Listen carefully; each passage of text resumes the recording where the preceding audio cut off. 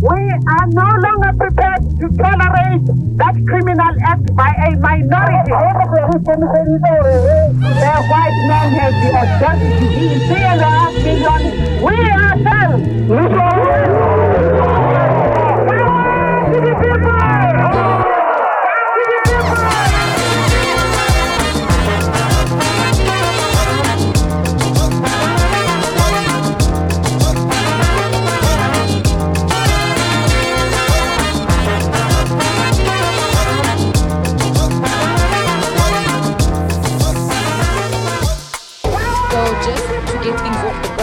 We're just going to start with basics because we need to understand who's who, So as much as we know each other or I know some things about you, I cannot just So maybe you want to say something about yourself that is not related to what you do, but we're just going to do briefs with everyone. So I'm going to handpick people as a way to start. But as we progress and you want to say something, like Peter said, right there at the bottom, raise your hand, and that's perfect. And also one last thing, if any of you needs to leave before the time, please just say bye in the chats instead of opening your mic or switching on your mic and saying bye, because it causes a distraction. So just send a message or I have to go, and then, you can go too. So we are going to start with Lesego. Hi, Lesego. Hi. Can you hear me? Yes, you can hear me. Yeah, tell us about yourself. So, give me Lesego. So hi everyone. My name is Lesego, and kind of say not related to what I do or anything. What do you want to know? No, you have a choice. It can be what you do. It can be who you are. It is entirely up to you. So just tell us about yourself briefly. So if your career is very important to you, then you better mention it. Okay. Hi, everyone. My name is Lesego Mothapo, and I'm currently a medical student at WIT. And I am also a YouTuber. And that's really it about me. Thank you so much, Lesego. And Haji?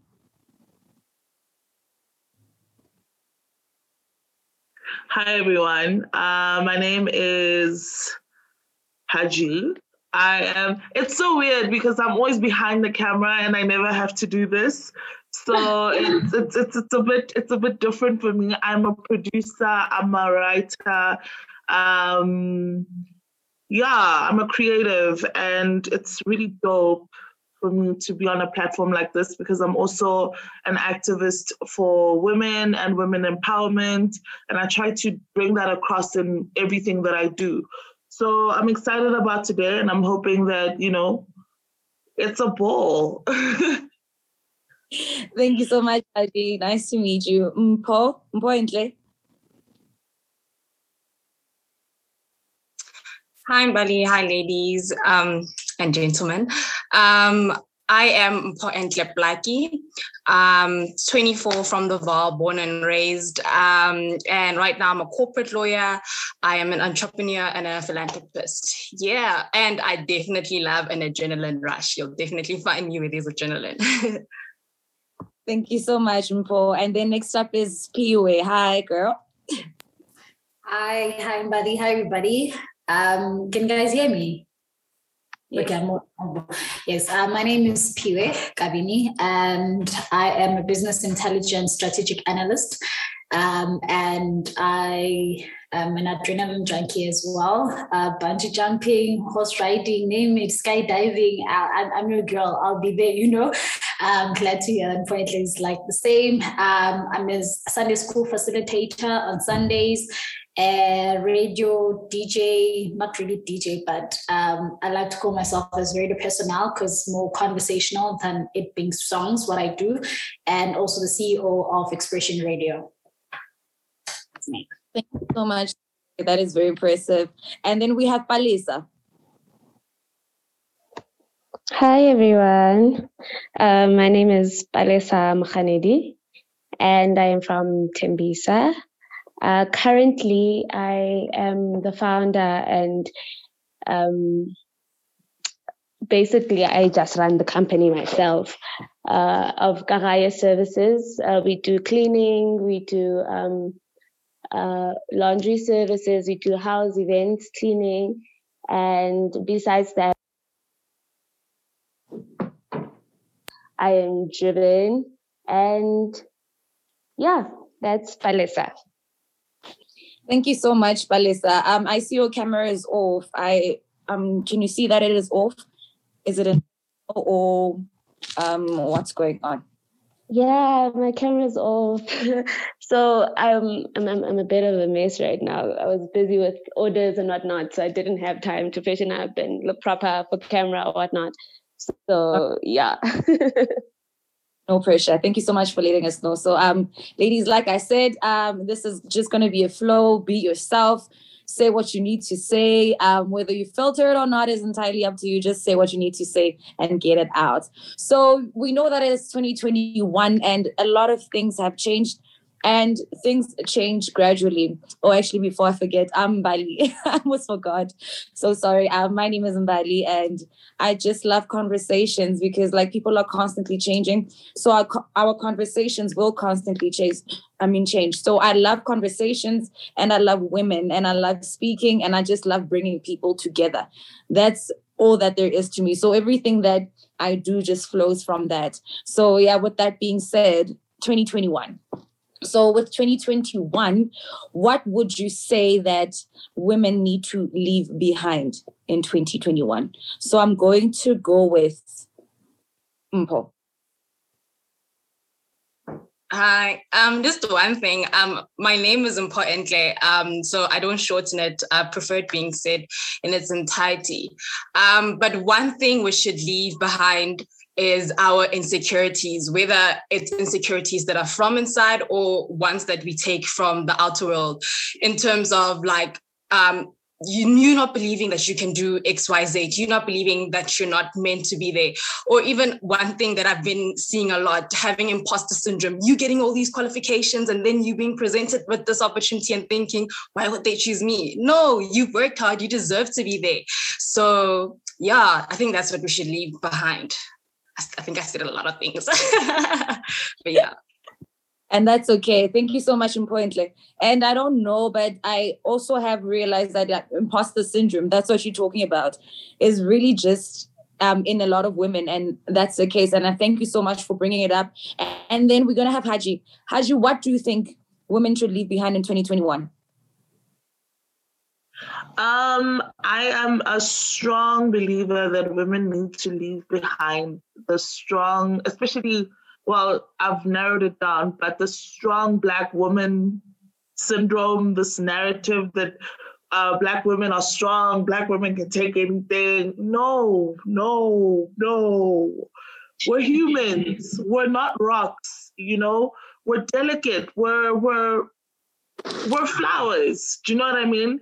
The thing is that we happen to be this force to be reckoned with, but we go through so much and we seldom give ourselves a break because of it. You know what I'm saying? We seldom are kind to ourselves because there's this narrative that's going around that's saying, yo, you're Black, you're a woman, you need to be strong.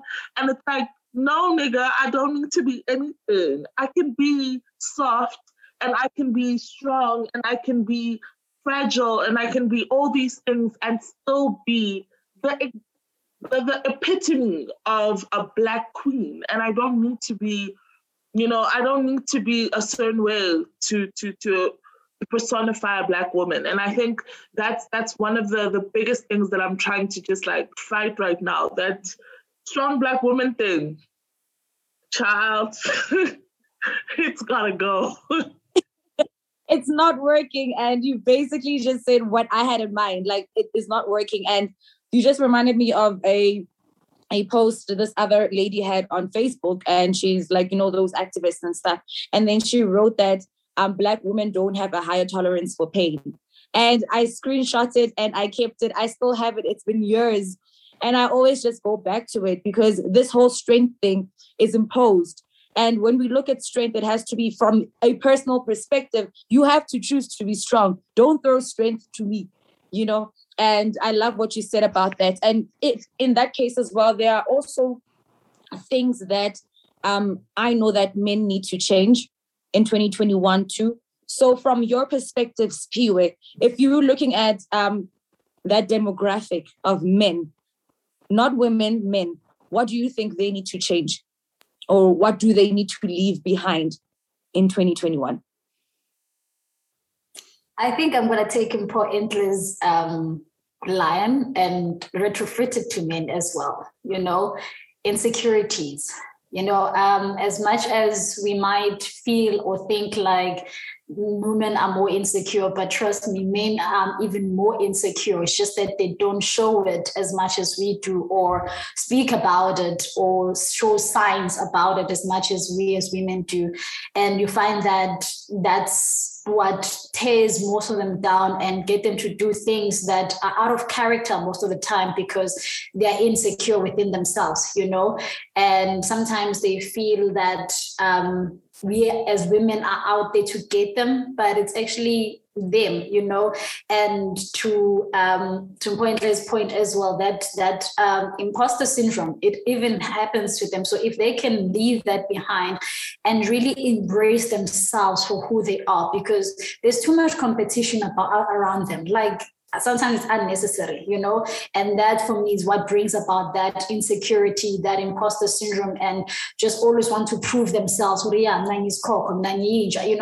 my, okay, yes, I'll leave it. So for me, I'll take Endler's words right back at men. Let's appreciate each other for who we are and embrace each other for who we are. I think with that, there'll be so much care, respect, and avoiding of all these unnecessary things between the two genders and amongst each other. Yeah. Thank you. I actually I didn't see that one coming, but thank you so much. And it makes brilliant sense, because also last week we spoke about how the presence of a woman's strength is not the absence of a man's strength, or when we come together, like, it should not be a competition, because we vibe on a different level. Inherently and biologically speaking, we are different. So people usually don't understand or don't have confidence in their own flow of their roles, or rather they don't even know them. So it becomes a thing of, now, if I'm stepping up, you're not stepping up, because you're thinking that, and it's not even that. And we often have those fights, like we always have those fights. And that is part of the foundation of the fights that we have amongst ourselves as men and women. And Palesa, please add on to what Spiwe said. What do you think men should leave in 2021? I think that men, not every man, but majority of men have this thing of not wanting to show their emotions. And that is one thing I think men should leave behind, because we are all human after all. We have emotions that we need to express. Now, if we are holding it back, that's why you will find that's why you will find that men are not able to express themselves. Tolamoto, when he is angry or he's frustrated, he'd rather leave the house and not be able to talk to you and reason with you, because a man must be strong, a man must not show his emotions. So I think the one thing that men need to do is leave behind that thing, we won't show our emotions, show them, so that we'll be able to address them and talk about it and move on, So yeah. Thank you so much, Pali. And then there is Haji. Haji, you want to say something? I see that you raised your hand. I just wanted to add on to what Alyssa said. I actually want to sort of, play devil's advocate here, just to say that women have this tendency to ask men to be more emotional and to show their emotions. However, whenever they're in a space with a man who begins to express his emotions and begins to become that person, we tense up, and we don't necessarily know how to facilitate that. And that's because we also don't know how to deal with an emotional man, because men are not supposed to be emotional. Or like Ramosadi, I don't know, it's a king show me, emotions, say hey. But at the same time, as soon as he starts crying in front of him, he's like, that nigga cried in front of me, child. It's like, if you're going to ask for it, you need to be prepared to create the safe space to be able to allow them to show their emotions and to still be received with the same respect and still be seen as the same pillar of strength, to still be, to still be treated with that thing. You're still a man. You're still, I feel like we trap men in that sense where, we want their emotional side, but we don't even know what to do with it. So I think it's an education for both men and women, is that ask a man for his emotions, cool, but also be ready to deal with an emotional man, because we don't know how to do that. It's just a learning that I've also had to unlearn myself, where I've been like, yo, bruh, actually, I just asked this person to be emotional, but I don't know how to deal with it, So yeah, I was just adding on to that. Thank you so much. And I love that it took a turn, one thing I appreciate about you is like your culture of accountability, because I know as women, even though we don't mention it, like being right is just like really important to us, just that aspect of just being right, and with the emotions part as well, right? So my entire life, I think I've spent so much time with men who used to beat their hearts to a pulp, like no emotions and things like that. And then later on, you meet like other men, and at that time I was like really, really, really, really broken, but I was not ready to see a man who showed me that emotion, like that a lot, like an emotional space. And what I did was just like, whoa, like, whoa. But all along I had been saying the very same thing, like I need somebody to be soft for me, somebody to help me with my healing. That person came along and I just was like, whoa, but we are all still learning, and I thank you so much for playing devil's advocate. And I see Lesego also raised her hand, and then we're going to have Lesego and then Spiwe also raised her hand. So after that will be Spiwe. So I just want to add on to what Palisa's saying.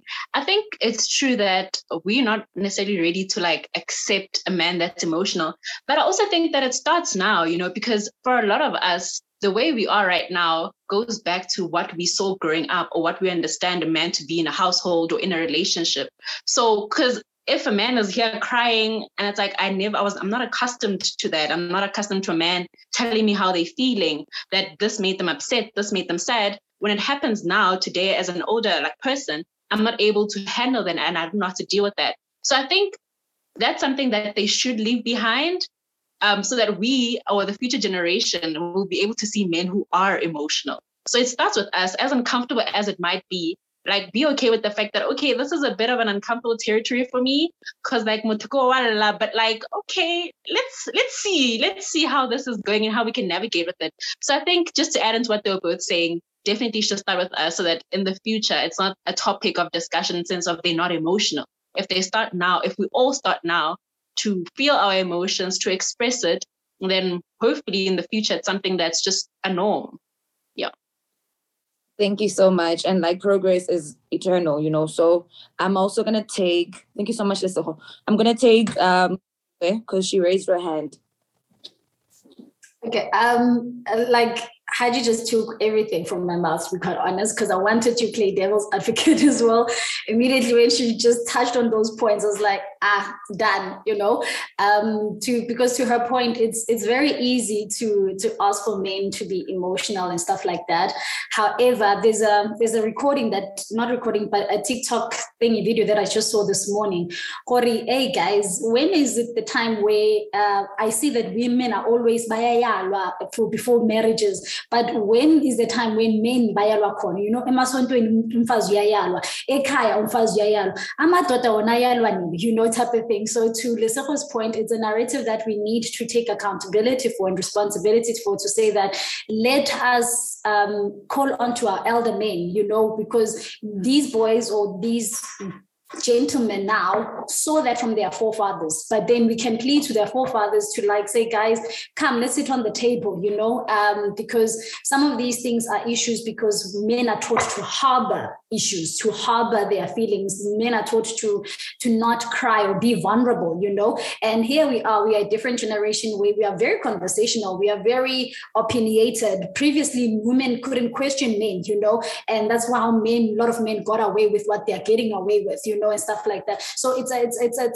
a amalgamation of so many things right now, and for us to just with the snap of a finger to expect them to change just like that, it's not really fair. However, to the first point, it has to be done, because other than that, things are going to continue the way they are, and in future we're going to find ourselves just here speaking about it instead of changing the narrative for our future generations. So yeah, man, yeah. And just to lastly, it's not easy seeing a man cry.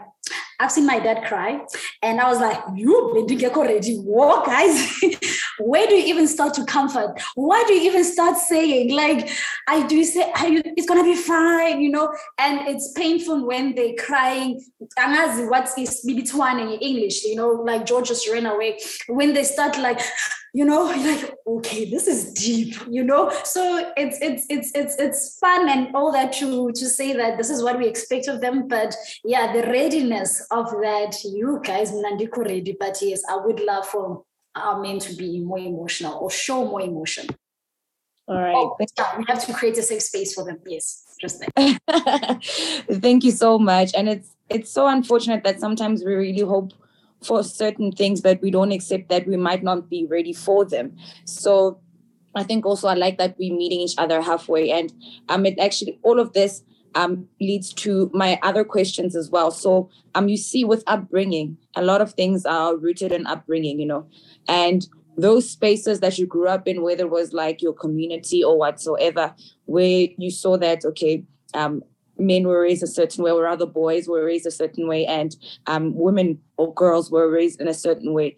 I want to delve into those good experiences where you're like, okay, I can see that we were raised a certain way, but I accept this part. But then there was a certain part that I terribly know that this was not okay. So I'm going to have Palesa for that. So in terms of your upbringing as well, what did you see that was good, and what did you see that was bad in terms of how you were raised and how boys were also raised? So if you were in a space where you saw a lot of boys being raised as well, so you can take from that as well based on what you saw personally. So Palesa. So I was raised in different households. First, I was raised by my grandmother. Then I moved, I lived with my aunt, then I moved, and then I came and I lived with my parents. So in those households, I could say when I was living with my grandmother, a woman was expected to do certain things. A woman was expected to the norm, wash the dishes, do your laundry, be able to cook. If you can't cook, you're always asked, who's going to marry you? Who's going to do this, do that? So women were brought up to be wives, basically.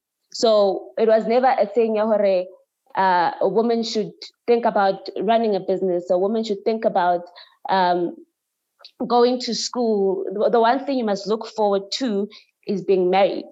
And then when I moved and I came and I stayed with my mom was more on the side of push your life. You don't know what's going to happen. You can't count on a man. You can't count on anybody. So you make sure that you bring yourself up and you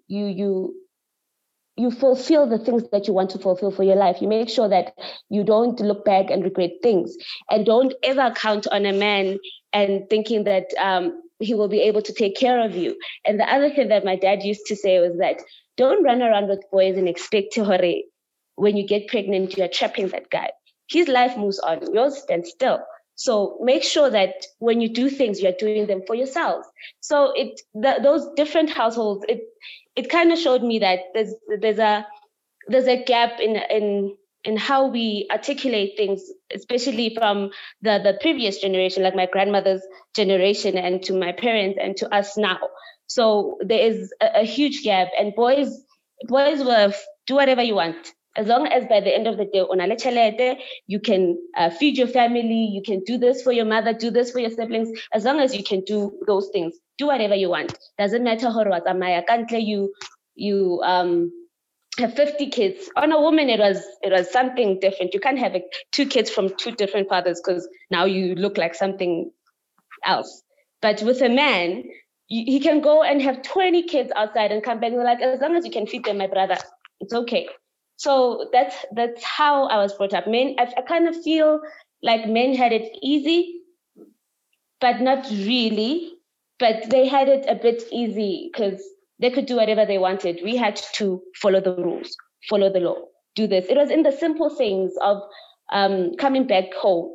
They'd ask me to come back home around 4, but my cousins, they can come back home around 9 and it's okay. Nobody's going to shout.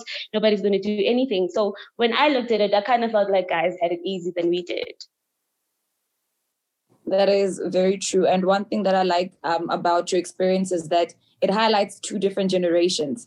And I also strongly believe that with the progress, you can actually tell that we are actually trying, because your grandmother was a certain way. So for your mother probably to feel a certain way and say something that is more different or I wouldn't say keeping up with the times, but your mom was vigilant in the sense of her trying to rewrite that narrative. And now it has trickled down to you. So I can see that very much. And I'm so glad. And I also strongly believe that to a great extent, men had it easy, because most of my fights growing up with my mother, it was in line with my little brother, So it was, she also had to snap out of, like understanding that, no, now you are in a place where you're raising someone who is all about radical change. So now she would call me Kidala from the streets, leave my little brother there. I'm like, she calls me to come and wash the dishes, but my brother's right there. I'm just like, why didn't you just call him to come and wash the dishes? It's really that simple.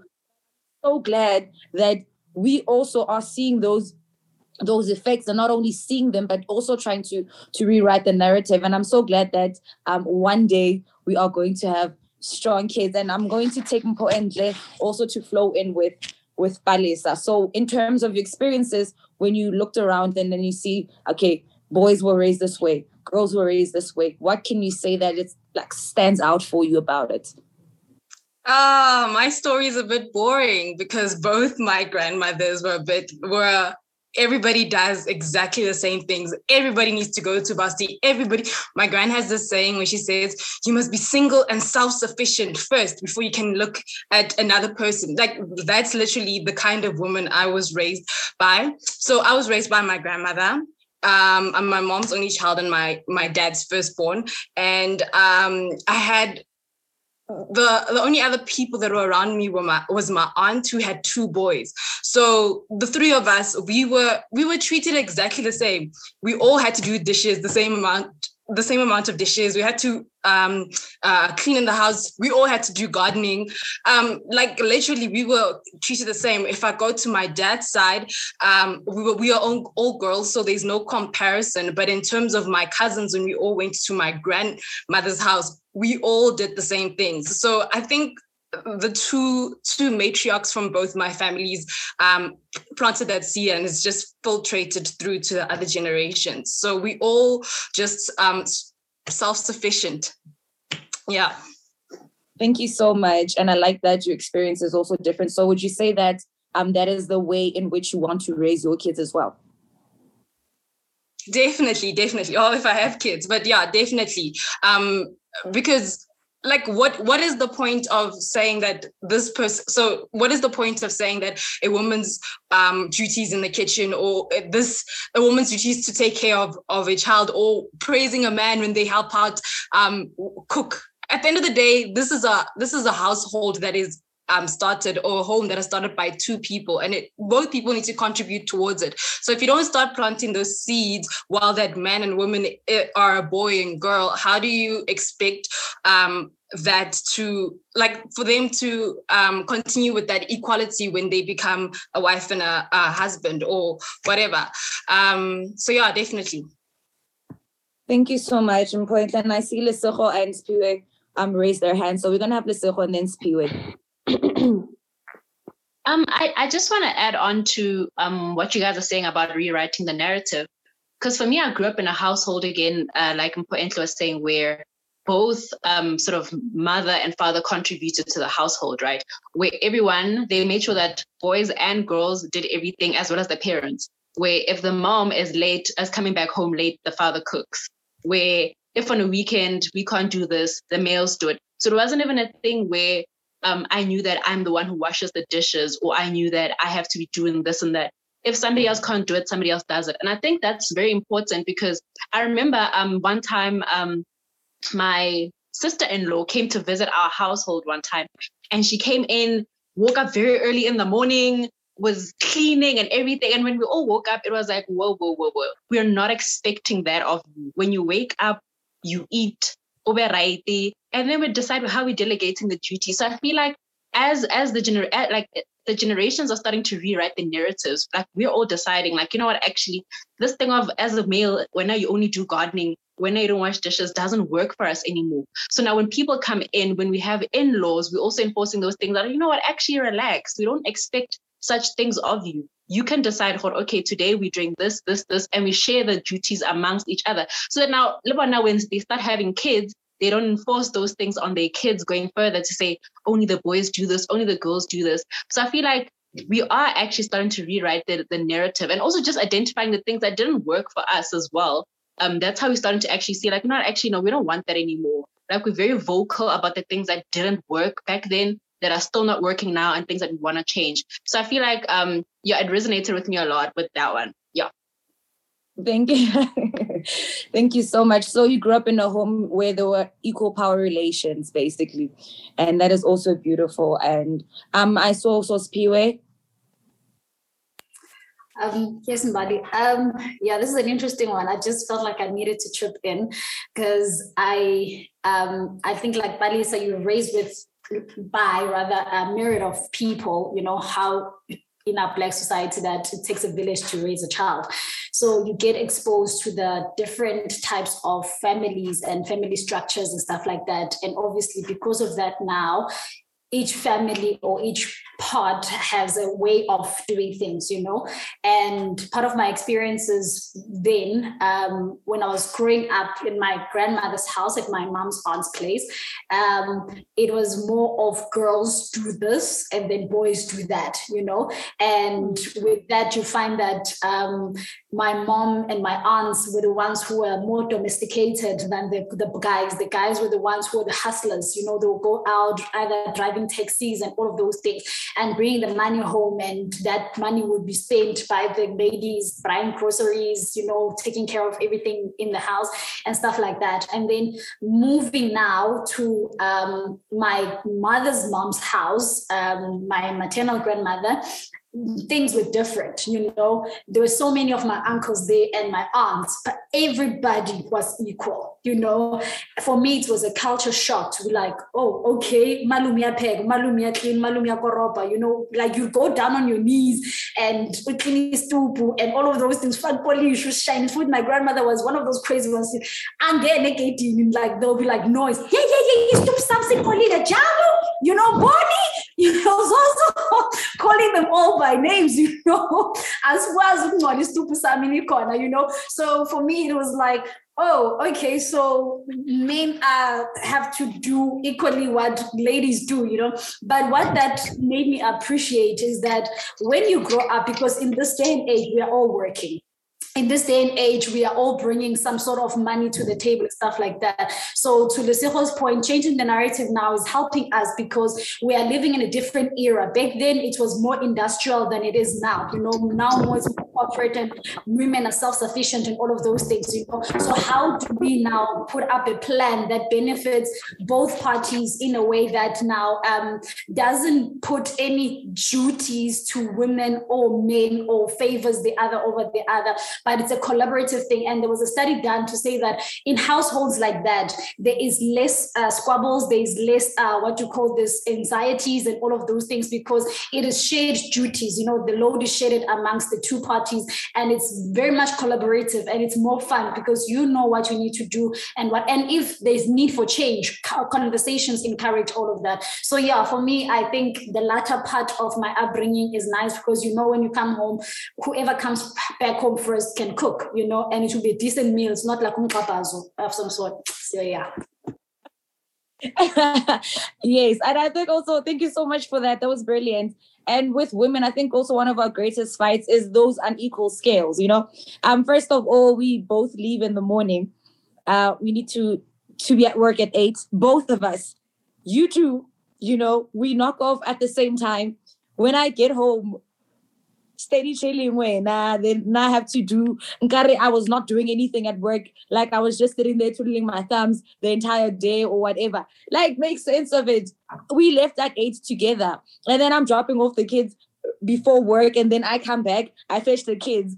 All you do is drive back home. When you get there, you stare at the parts. Even though you're in front of the TV. When I get there, I have to be busy clearing out the toys. You couldn't even clear out the toys. Come on. So I think our greatest fight is that unequal balance because it feels very unfair. And it's okay, fine, with my physical stance, don't I get tired too?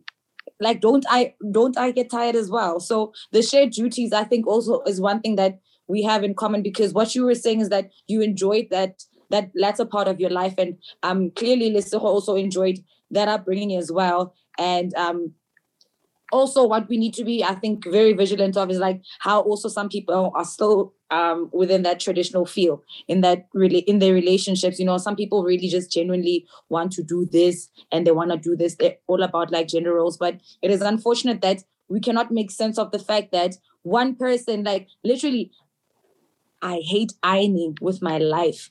I hate the dishes. I don't want any of that. I hate it. Dishes, ironing, laundry, count me out. But call me for mental work any day. Give me mental work and I will flourish, And it is also unfortunate that, with one of my cousins too, he hates doing gardening. He's a gent. He hates it. He hates it. But my grandmother constantly puts him in that space. He hates it. You look at his face, it's with a depressive state.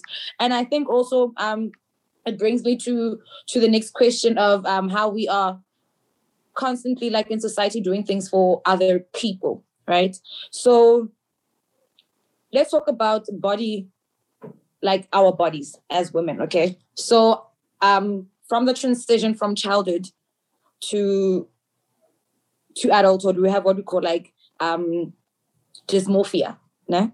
Body dysmorphia is basically looking at yourself in such a way that you see defects about yourself while growing up, and then because of the space that you're in contributes so much, whether it's in school, for example, you felt you needed to be a bit lighter or maybe a bit skinnier, and it was a thing that was very long term. I wanted to talk about that. And with that experience, I don't want to pick anyone at this point, but anyone who wants to jump in can do that right now. So going to take for example, my nose was an issue for me because in our schools, my nose is sharp, if you can actually check. But most of my peers didn't have sharp noses. So it was a thing of, I really, really, really felt bad that my nose was sharp. But then at this point in time, after a very long time, a long time, I feel better right now. And if anything, it's my favorite aspect on my face. I know that a lot of women go through, especially with bodies, bodies and how we look as a whole. So do you have any of those experiences where growing up you felt I needed to change something about myself?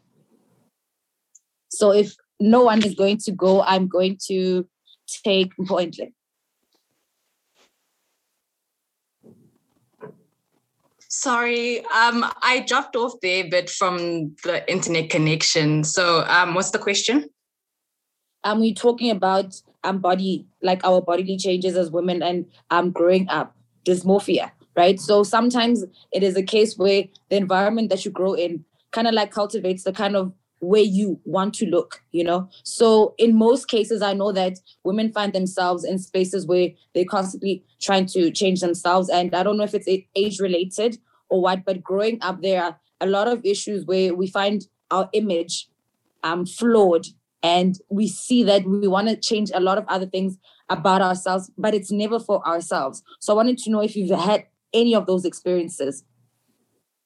Yeah, definitely.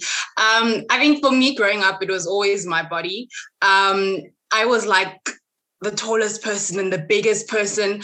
I think at like 10, I was like wearing size 36 or something like that. So I was very it really knocked my confidence a lot.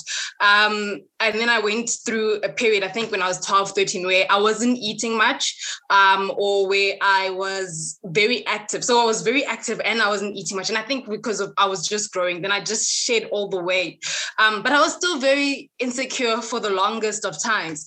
I think now that I'm also I think I'm around 24. My body's also starting to change in the sense that I'm not petite anymore. I'm starting to have curves. So it's a matter of how do I balance what I think I should look like, or how my body is evolving.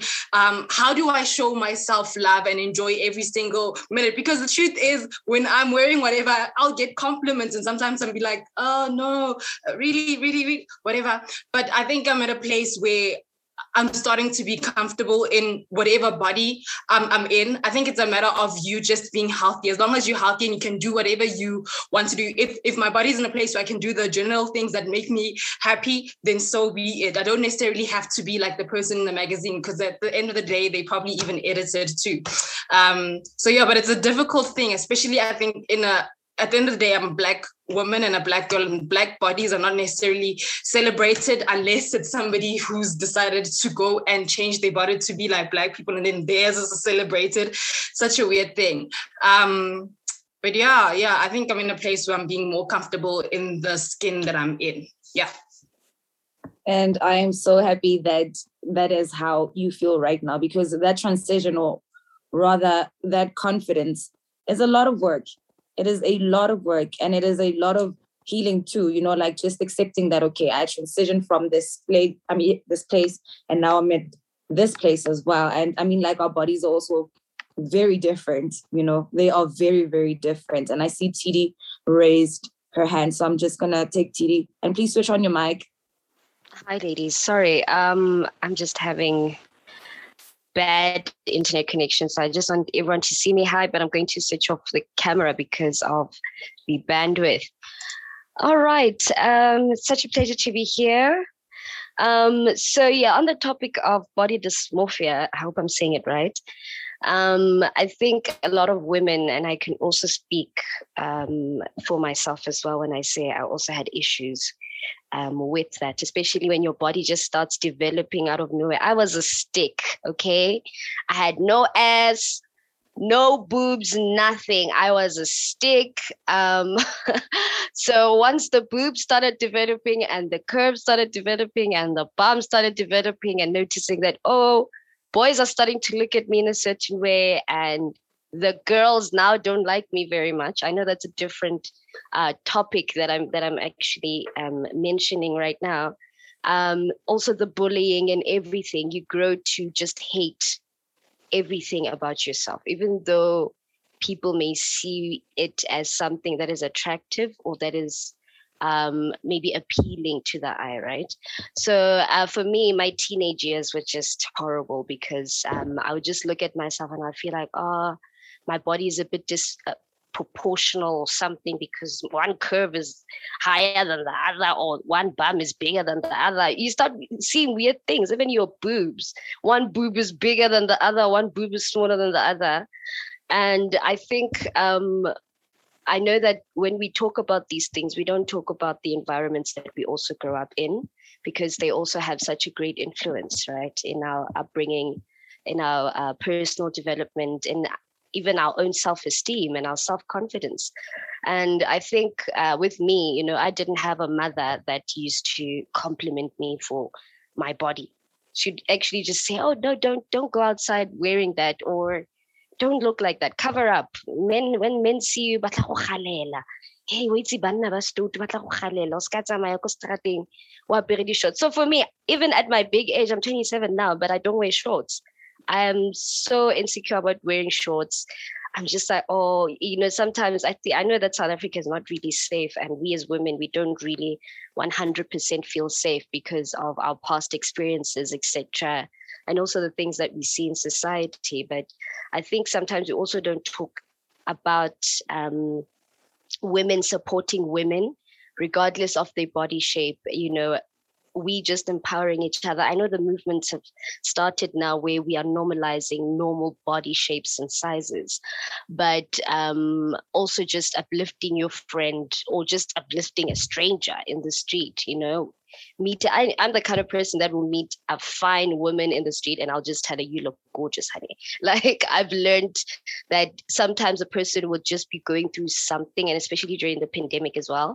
And just that lady just hearing, oh my gosh, I'm so pretty today. I didn't even realize that I'm pretty. And some of them would literally just say, oh no, it's like we women, we try our utmost best. Whenever we get a compliment, we reflect it back and we don't accept it, right? We just like, oh no, these are just old pants. I didn't say anything about your pants. I just said you look good.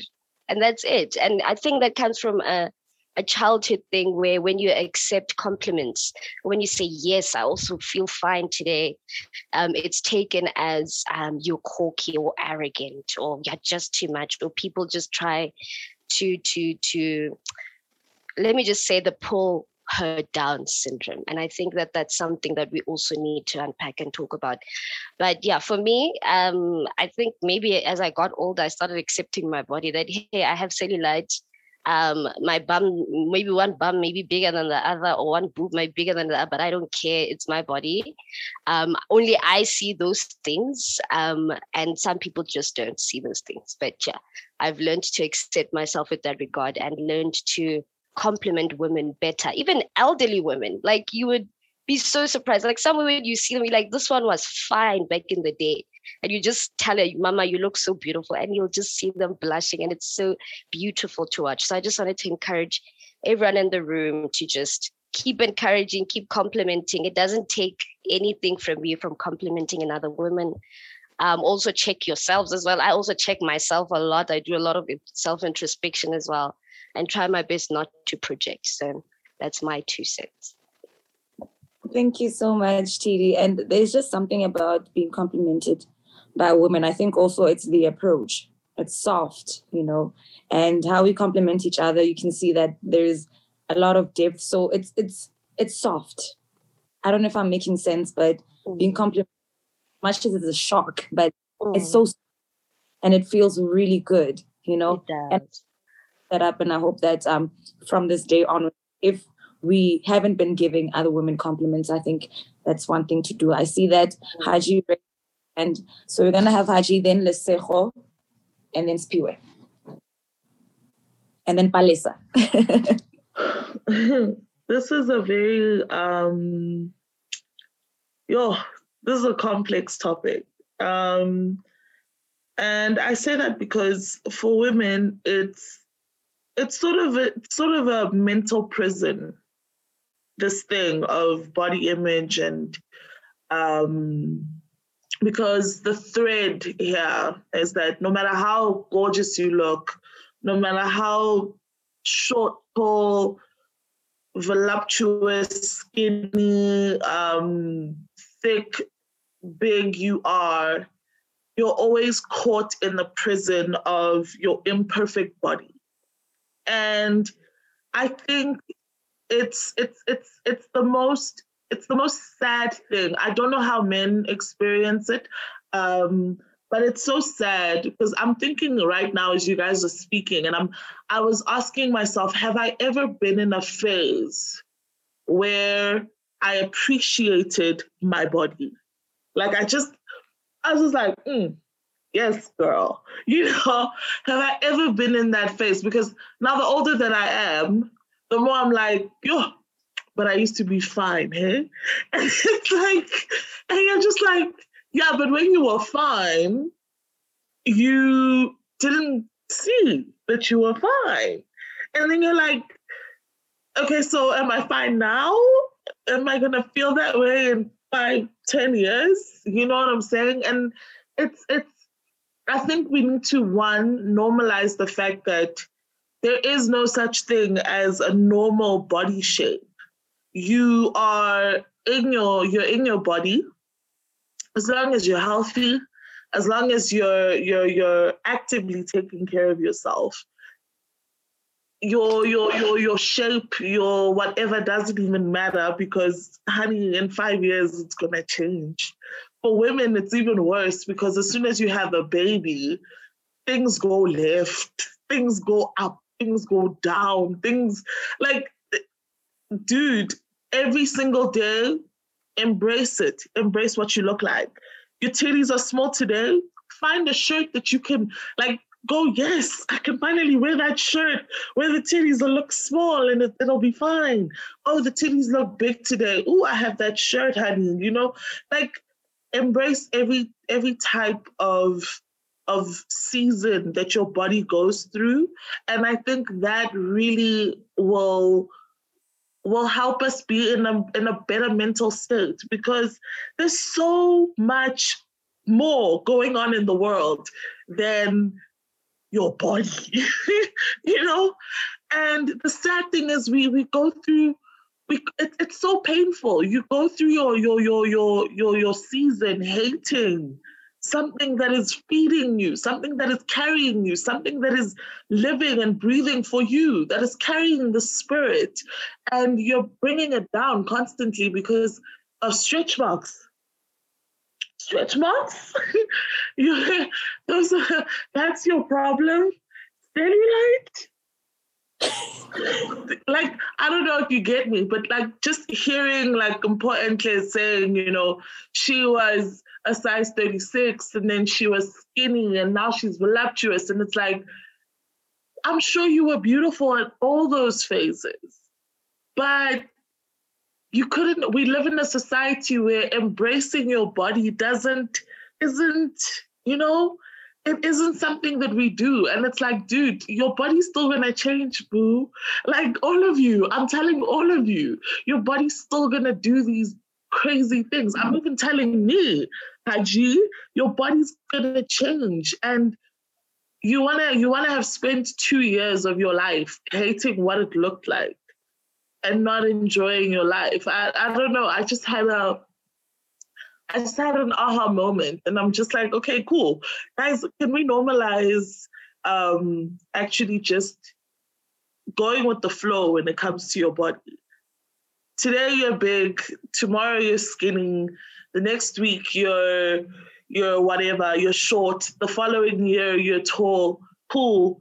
Your body is doing what your body must do. Accept and enjoy and move on. Okay, I'm done. Thank you so much, Haji. That was brilliant. That was so brilliant. And it is so unfortunate that women are constantly shamed for biological factors, And like you said, your body will change for various reasons, even beyond your control. I mean, you stress, your body changes. Some people stress eat. Some people, when they stress, they don't eat.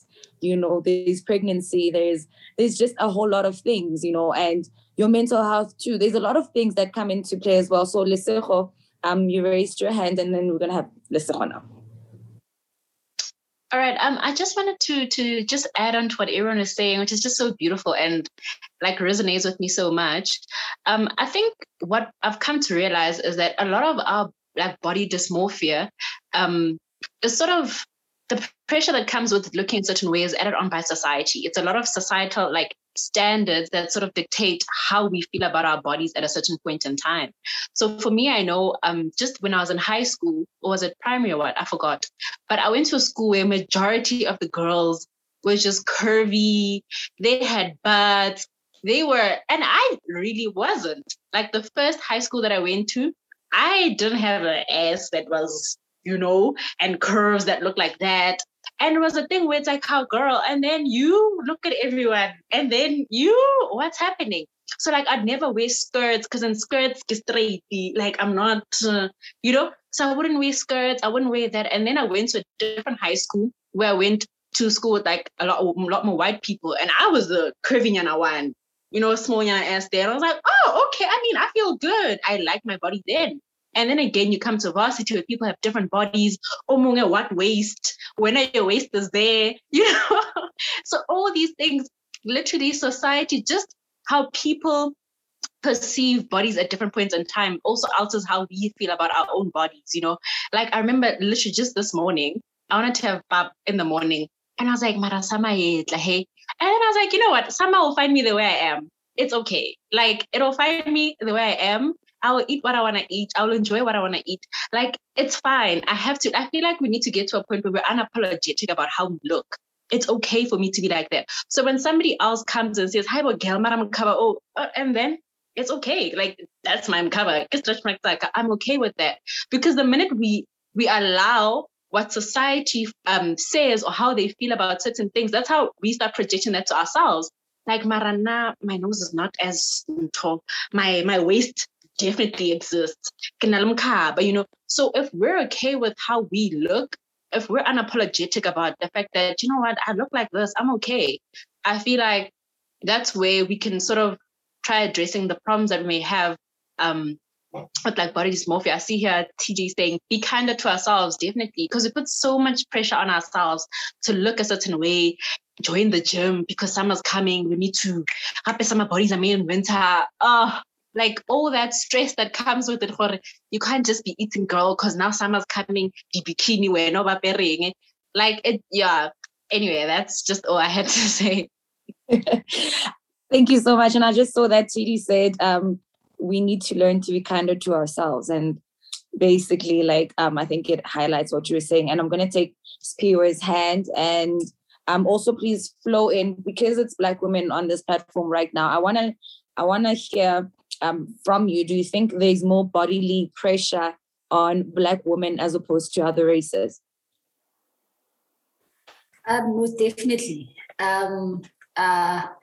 But I'm going to say this with a pinch of salt, because back then, a perfect body was from a white lady in a magazine, who was just with... Back then, it used to be a Pamela Anderson type of a body, or that model that had nice, gorgeous, straight legs and all of those things, curves in the right places, And the challenge with that is that it's somebody else's opinion and it's somebody else's preference, and there you are now trying to retrofit yourself to look a certain way so that you can be approved or acknowledged by that particular person. And at the end of the day, you lose your individuality so much that it even frustrates you, and causes all these anxieties now, because you're trying to model yourself into something that you are not, and you are not created to be, and that's what society does to us. It plays tricks on us, There's a book that I'm currently reading. I should have read it a long time ago. I don't know if anyone has read it or is reading it. The 4 Agreements, that book is so powerful. Part of the part that I'm on now is not to take anything personally, that part just says that whether people compliment you or not, it does not bother you, because you are so content with the agreement within yourself. I am beautiful, I am gorgeous, I am smart. I never used to walk out without wearing a wig or long hair. I never, because I felt like I was ugly, I used to have brown teeth, chocolate brownie, chalk lady, and stuff like that in primary, and that really toyed and played with my confidence. I never used to wear short hair. I never used to wear natural hair. I had a problem. I felt like I was ugly, and it took me to gradually look at myself in the mirror and appreciate me for me, to acknowledge and accept myself for myself. When I go out there, it's actually the confidence that I have that sells me more than my looks, because sometimes you find really beautiful ladies, but because of their confidence, they don't feel beautiful and they don't exude it or protrude it, So it's not sometimes about how you look, but it's more important about how you feel. To Haji's point, to say that, that when you look at yourself in the mirror, say, damn it, girl, yes, and when you rock it, you're like, yeah, the world is looking at me. It is it. It is about first accepting yourselves. I was making pointers here. The first one is that complimenting others, to TD's point, says a lot about you than it says about the other person that you're complimenting. It means you are self-sufficient. You are confident with yourself, that it doesn't take away anything from you to compliment the next person. Because sometimes, because we are jealous and our self-confidence within ourselves has a problem, we find that if I say that to somebody else, who's going to say it to me? Well, say it to yourself, and still pass on that compliment to the next person, And then the other point that I made as we were talking, it's great. Compliments are great coming from a woman, because we live in a culture of body shaming, so much. So pull her down syndrome has more power than us complimenting each other. So the reason why it hits so much, Bali, on us when a woman compliments, because you know what it takes for a woman to say you are beautiful. You know how much it takes because it's easy for them to look at whatever is ugly or not so good about you and protrude that. But for them to take the good turn and say, Yazumuhle, I like your lashes. There's so much attention to detail there, and you get to appreciate it more, So that's why it hits home when it's said by a woman than a man. And then secondly, second loss, appreciate yourself so much that it doesn't matter what others say or don't say about you. It will not affect you, And then lastly, we are always listening to ourselves, So whether you say, or even if it's in your head, that little voice, you're always listening to yourself. So training ourselves to appreciate ourselves and say good things before even the next person says it. Oh, Haji, I like your short hair. Those earrings are so gorgeous. And let it be that you've said it to yourself first, And with that, you easily celebrate the next person because you're so content about yourself. I can preach the whole day. You ladies are just... Thank you so much. Thank you so much, Spiwe. And I love also what you said. I think also with us complimenting each other, I think the reason it hits so deep is because you see that element of unlearning certain cultural norms, like how we never really, if anything, competition from when we were young, like how you guys talked about dishes and all of that. It was always a thing of, if you can't cook, then who's going to marry you? So subconsciously it was embedded in us to compete for men before we even just found ourselves within our passions. And I saw that Haji raised her hand, and I'm also going to ask you to flow into social media too, like those pressures. How are you navigating social media, not only in terms of your body, but in general as a woman? Okay, that's a really good question. But I just also wanted to add and reiterate that more than anything, we should strive to just be healthy, because being kind to our bodies I think it's paramount. The idea of a summer body, what is a summer body? Your body is there even in winter. It's there in autumn. It's there in spring. What is a summer body? Think about your body is your body is your body is your body. I think we don't really consider the fact that it's doing so much work to keep us alive. Can you assist and help throughout? Fine, how about la papa girl? It's so fine, but is it healthy? Is it good? Does it make you feel good? When you eat it, how do you feel afterwards? I think that's the kind of chats we need to be having with ourselves. That's why I raised my hand.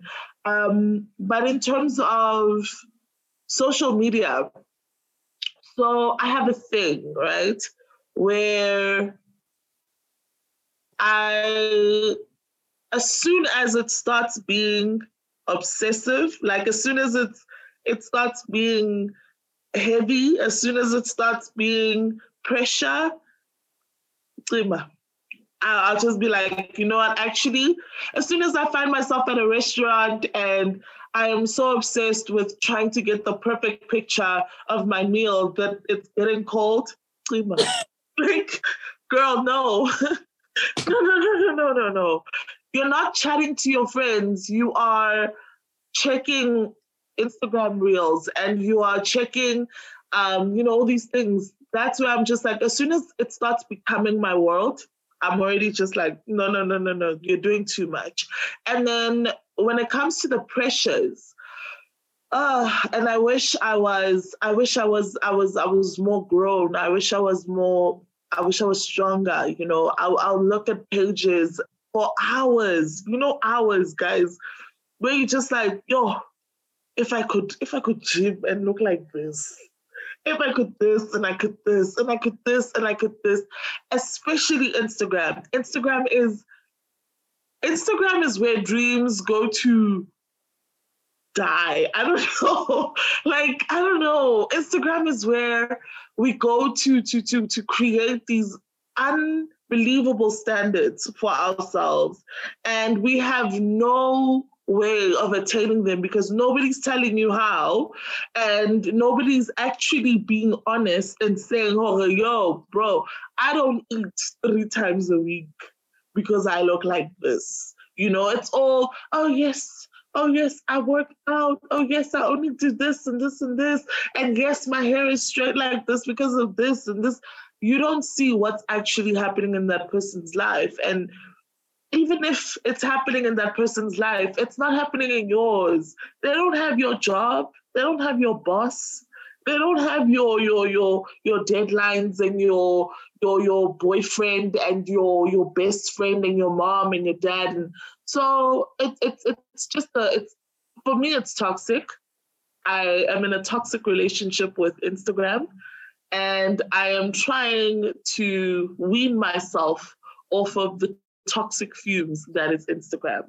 I don't know if you ladies want to confess your toxic relationships. And if you don't have toxic relationships, please share how you're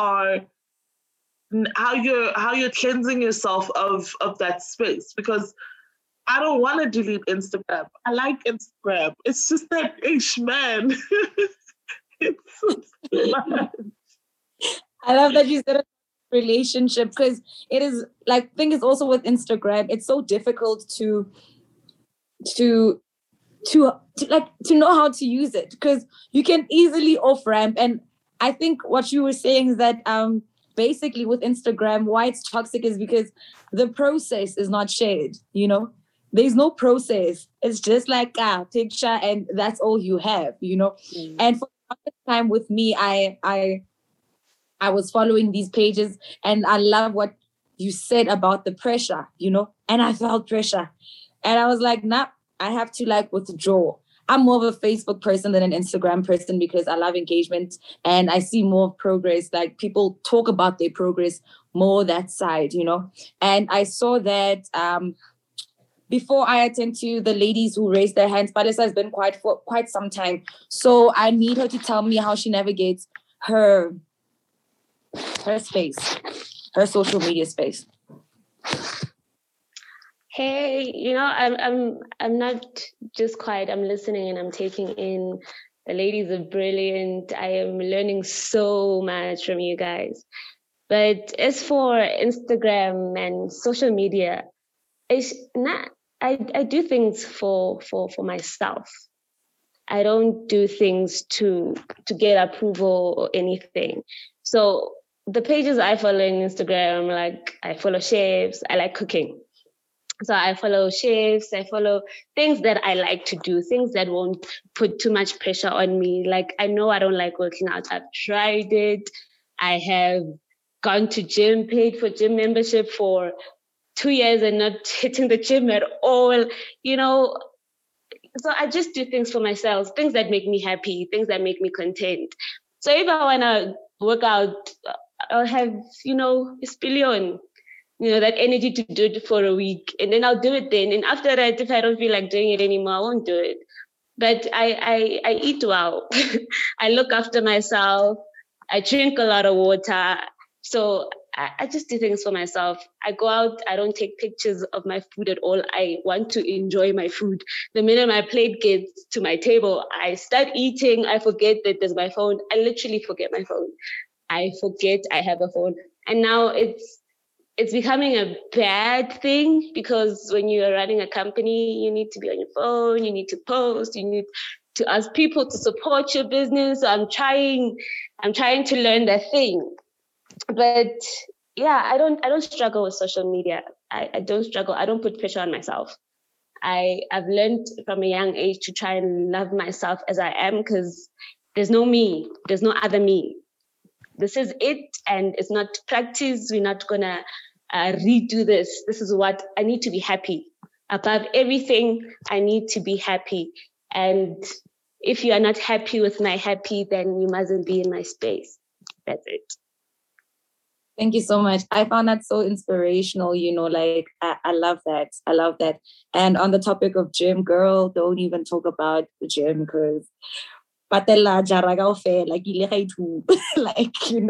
so I'm just like, I'm not even trying anymore, And I'm going to take TD because her hand has been up for quite some time, then Lesego, and then Spiwe. Oh, thank you. I like what Haji and Palesa have actually mentioned. On the topic of social media, we all started, well, I know for myself, I also have a few platforms that I'm on, YouTube and all of that. And I don't know if you've all watched,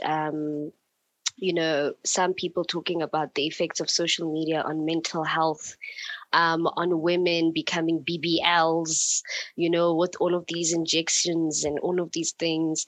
But I like what Palesa said, it all boils down to you. If you feel like it's toxic, take some time off. So I take time off social media.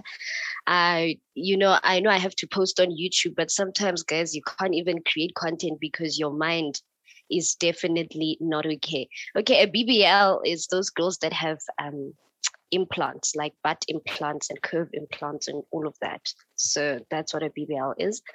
So for me, when it comes to social media, I have definitely I've conditioned myself to feel that no, when I start obsessing over, sometimes you overstock certain people. Like you just find yourself seeing more of their content and you're like, But the thing that we don't know about social media is that you control your algorithm.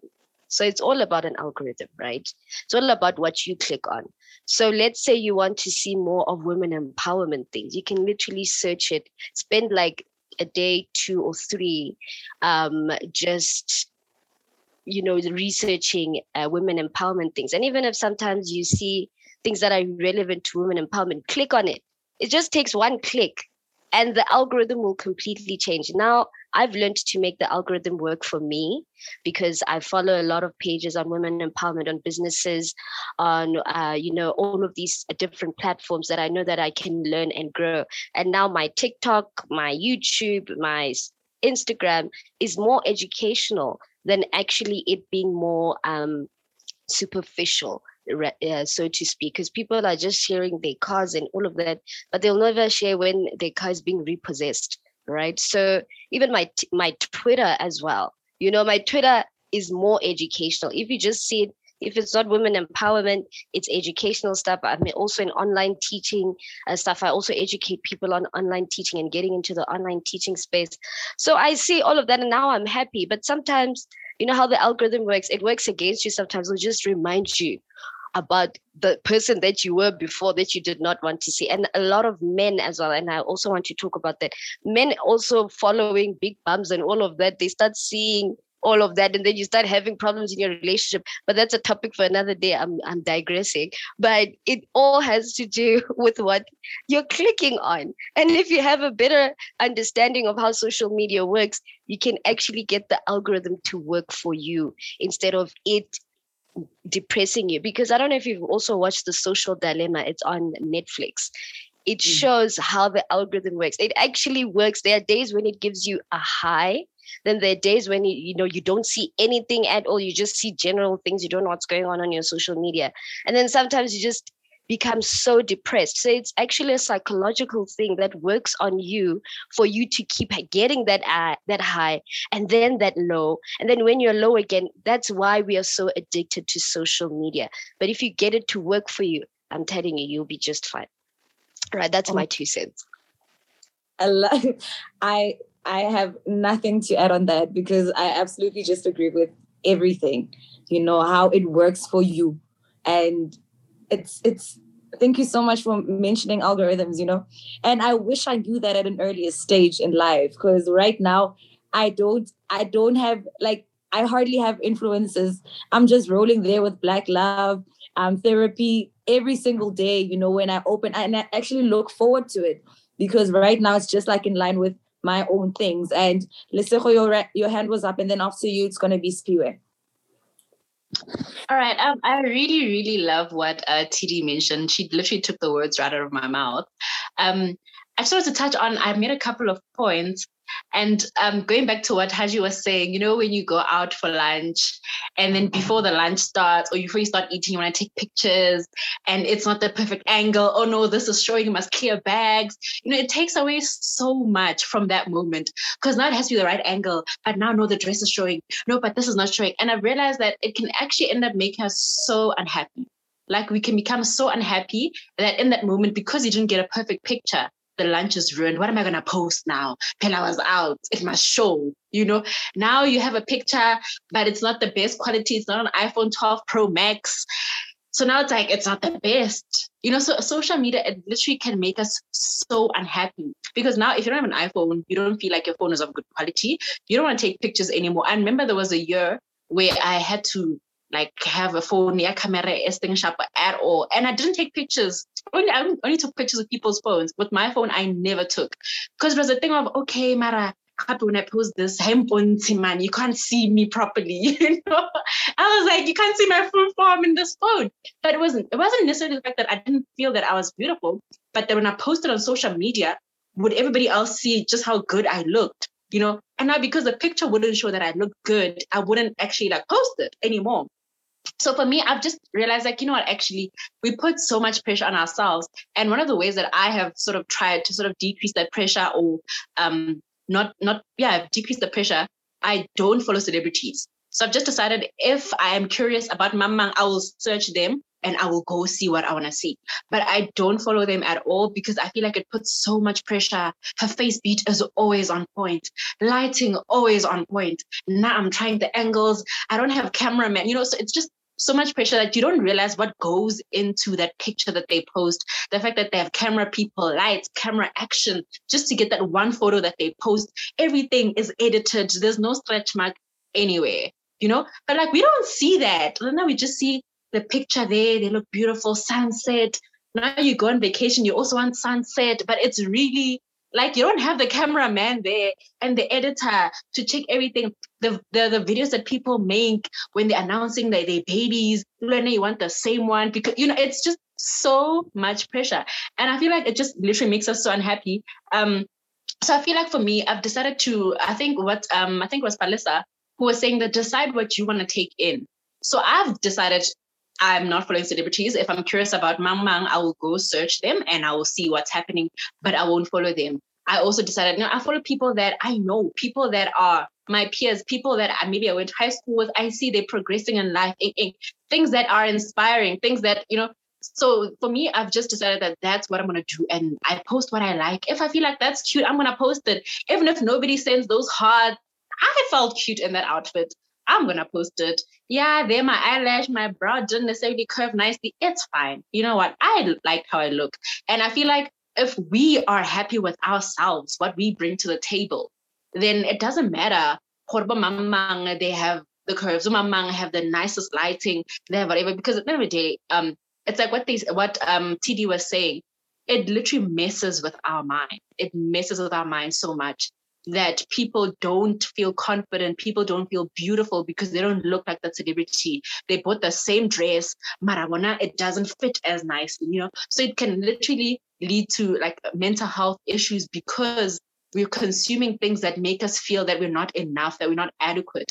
So I feel like always decide for yourself, does this make me feel good? After watching this person's stories, do I feel good afterwards? Do I feel like, what, girl, actually, let me go actually put on my brows. Then do I feel good? If you don't, maybe you shouldn't be consuming that. Maybe take a break from it, So I feel like, that's just my 2 cents. You left no stone unturned. Everything. I think fundamentally, social media has become a space where we make our lives about people before even making our lives about ourselves. It's a thing of And I love what you said about you being okay with yourself, you know. And I think also that space, social media, it will expose you to your point, your self-esteem, yourself. Like, it will bring you to your knees. Like, that's when you see that, okay, fine. Right now, when I look at Bonang, is it from a point of aspiration or stress? There's a difference, you know, like, and I love what you said. You know, you look at a picture, just one picture of that celebrity, and I'm just like, this cannot just be an iPhone. No, someone is there. Someone is there, you know. And if you don't know that, you will get a Pro Max and still not get the results, or stressing. You know what? You will have the latest phone, but still you are under a lot of pressure. And I see Spiwe's hand is up, so we're going to have Spiwe. And then after that, we're going to start talking about also serious things that cover ourselves as women, and we're going to be moving to Korea, and we're going to start with Mpho. But I'll ask her the question just after Spiwe. Okay, thank you, Mbali. I think Lesotho sounded very nicely for me. Part of the points that I was having to answer Haji's questions. You know, there's beauty in finding yourself, you know, and appreciating yourself for who you are. Because some of these social pressures, there's one thing that my dad said to me. I was 18 or 21, somewhere there. And we're having this conversation, and he was like, do you know the tennis ladies, the Williams? I'm like, yes. So there's one thing that their father once said to them, which I want to pass on to you. I'm like, okay. And he was advising them and saying the only pressure that will ever get to you is the pressure that you allow in. So no matter how much pressure is exerted on you, but if you resist against it, it will never get to you. So it's just about that, finding yourself and appreciating yourself for who you are. So all these things, when they come, they don't get to you. So that was that. And then the other thing is being fine with yourself. You know, once you are fine with yourself, it's easier, man. You know, you get to look at your bonangs instead of getting pressure. You get more inspired than pressurized, you know, like, oh, actually, I like that. I like how she's dressed, you know, maybe that would look good on me, but you don't feel the pressure of now wanting to look like her because you are fine with yourself, you know, and you're just merely inspired by the look or by that. So, and then the other thing that I see is that being present in moments and also distracting yourself with things that you love, you know, with finding yourself, you get to know what works for you, what doesn't. You know, I'm not a crowds person.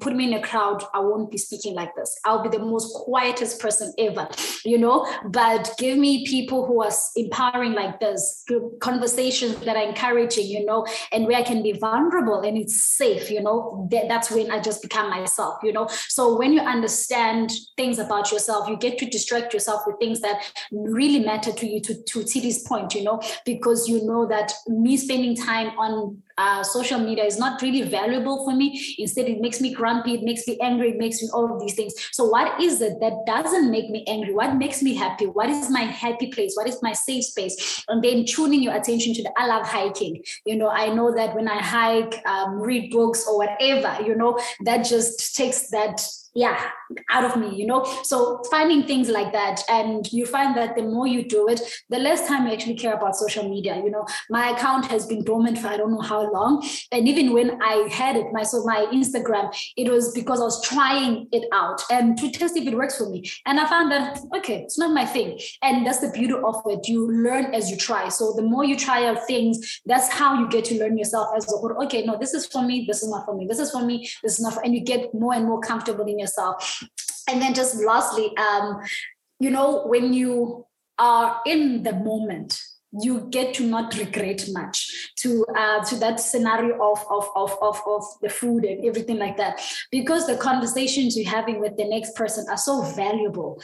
You get so much insight and you don't look back in regret. You're like, yo, you know, that conversation that we had when we were eating it is the reason why now my business is a multi-billionaire business, you know. So being in the moment and being so present, to Tili's point, helps you to actually empower yourself, and you live with little little regret, because you get so much from that moment. And part of the resolutions, just the last point that I've made for myself this year, is to be present. I was an achievement junkie.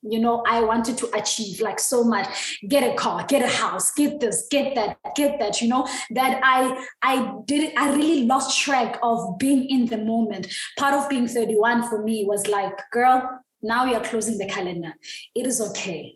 Let's start afresh. Let's start this new life and give ourselves that chance now to absorb ourselves, being in the moment, cherishing every encounter that you have, cherishing the moment that you are in, and not be distracted, And it takes discipline, but the beauty of it, at the end of the day, you get to be so comfortable and knowledgeable about so many things, and not just about yourself, but so many things, because you are aware of what's happening, what is being said, and yeah, I'll end there for now.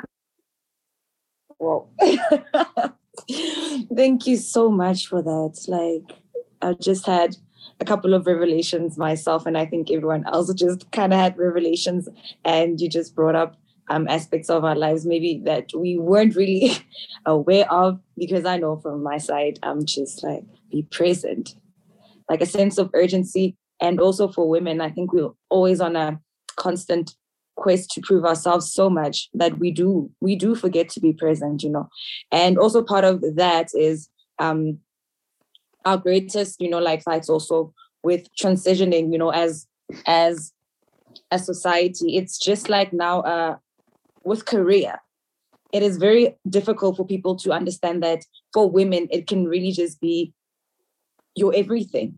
Your career can be your everything. So I just want us to talk about our careers, and importantly, sorry again.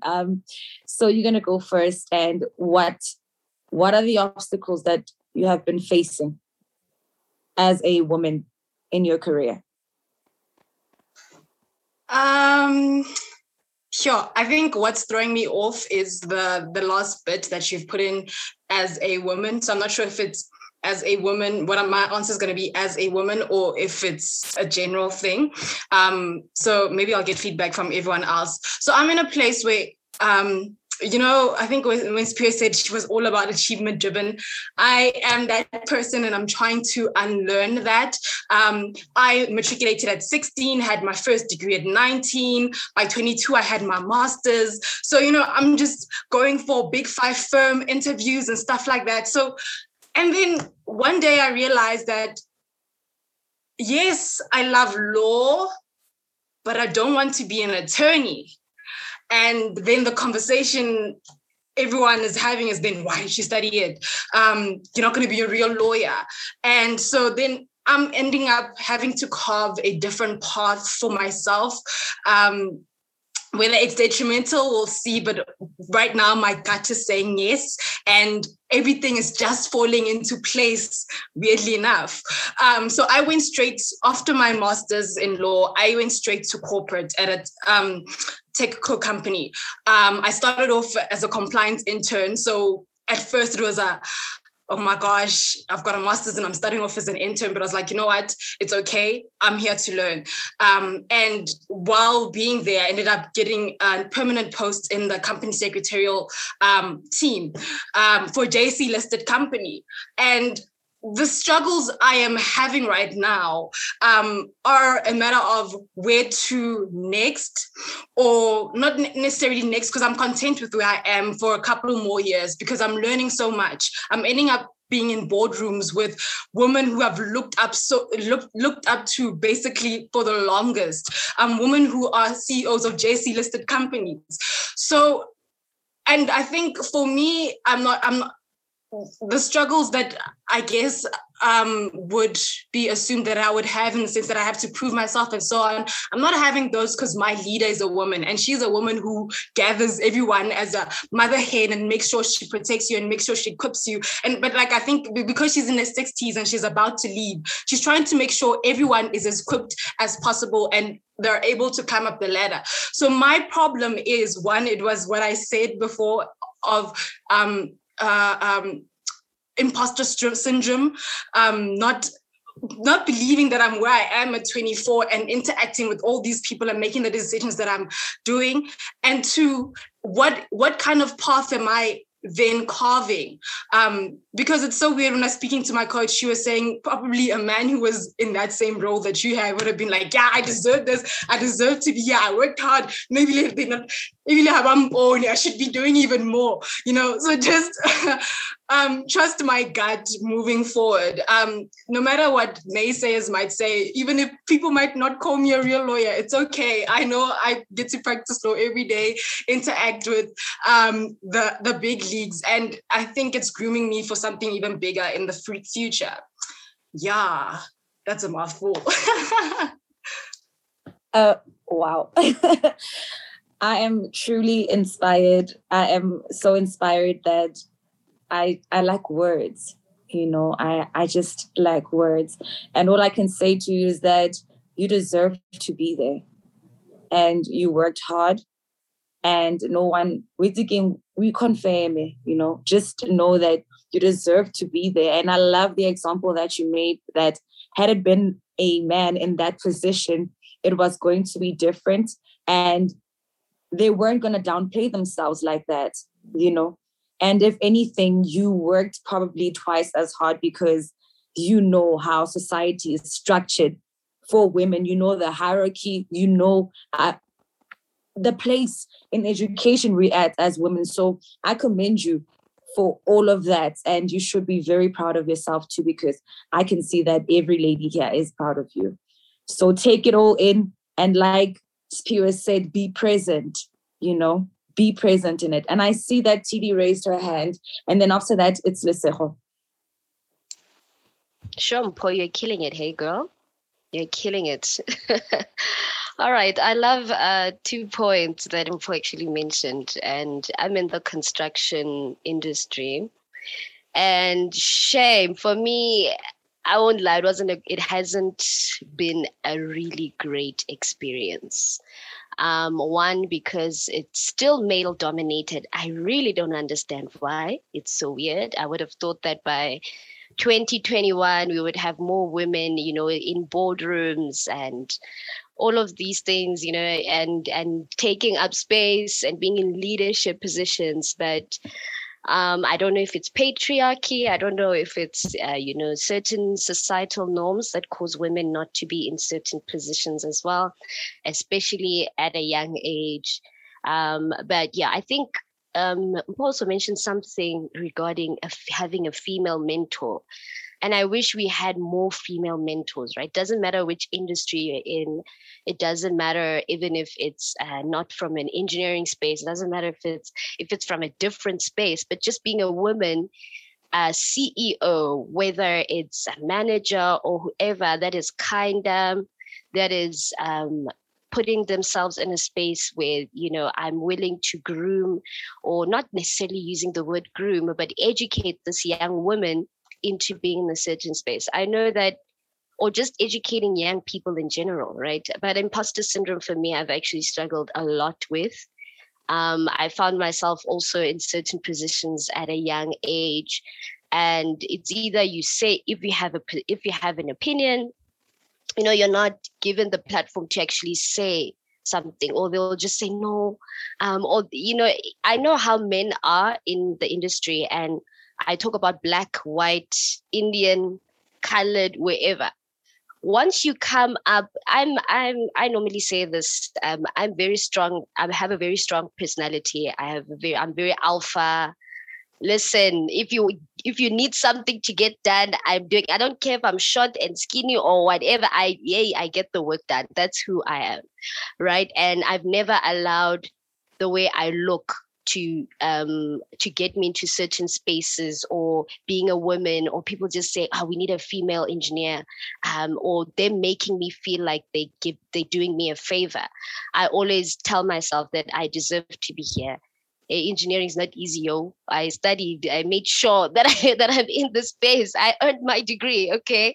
And I always try to remind myself of that. But imposter syndrome is something that just happens, because sometimes, even if your voice is cracking, you tell yourself, my voice matters, my opinion matters, my idea matters. And I was so fortunate to have a mentor when I was doing my internship, and he used to always encourage me, you know what, don't don't dim your light. Say what you want to say. Doesn't matter even if it's stupid, even if you think it's stupid, say what you want to say and mean it.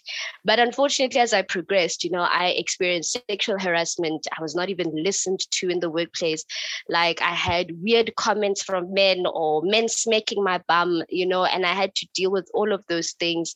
And I realized that men are mostly, not to bash men, but to be honest, men are mostly favored in certain workspaces, right? And the company always thinks about the client.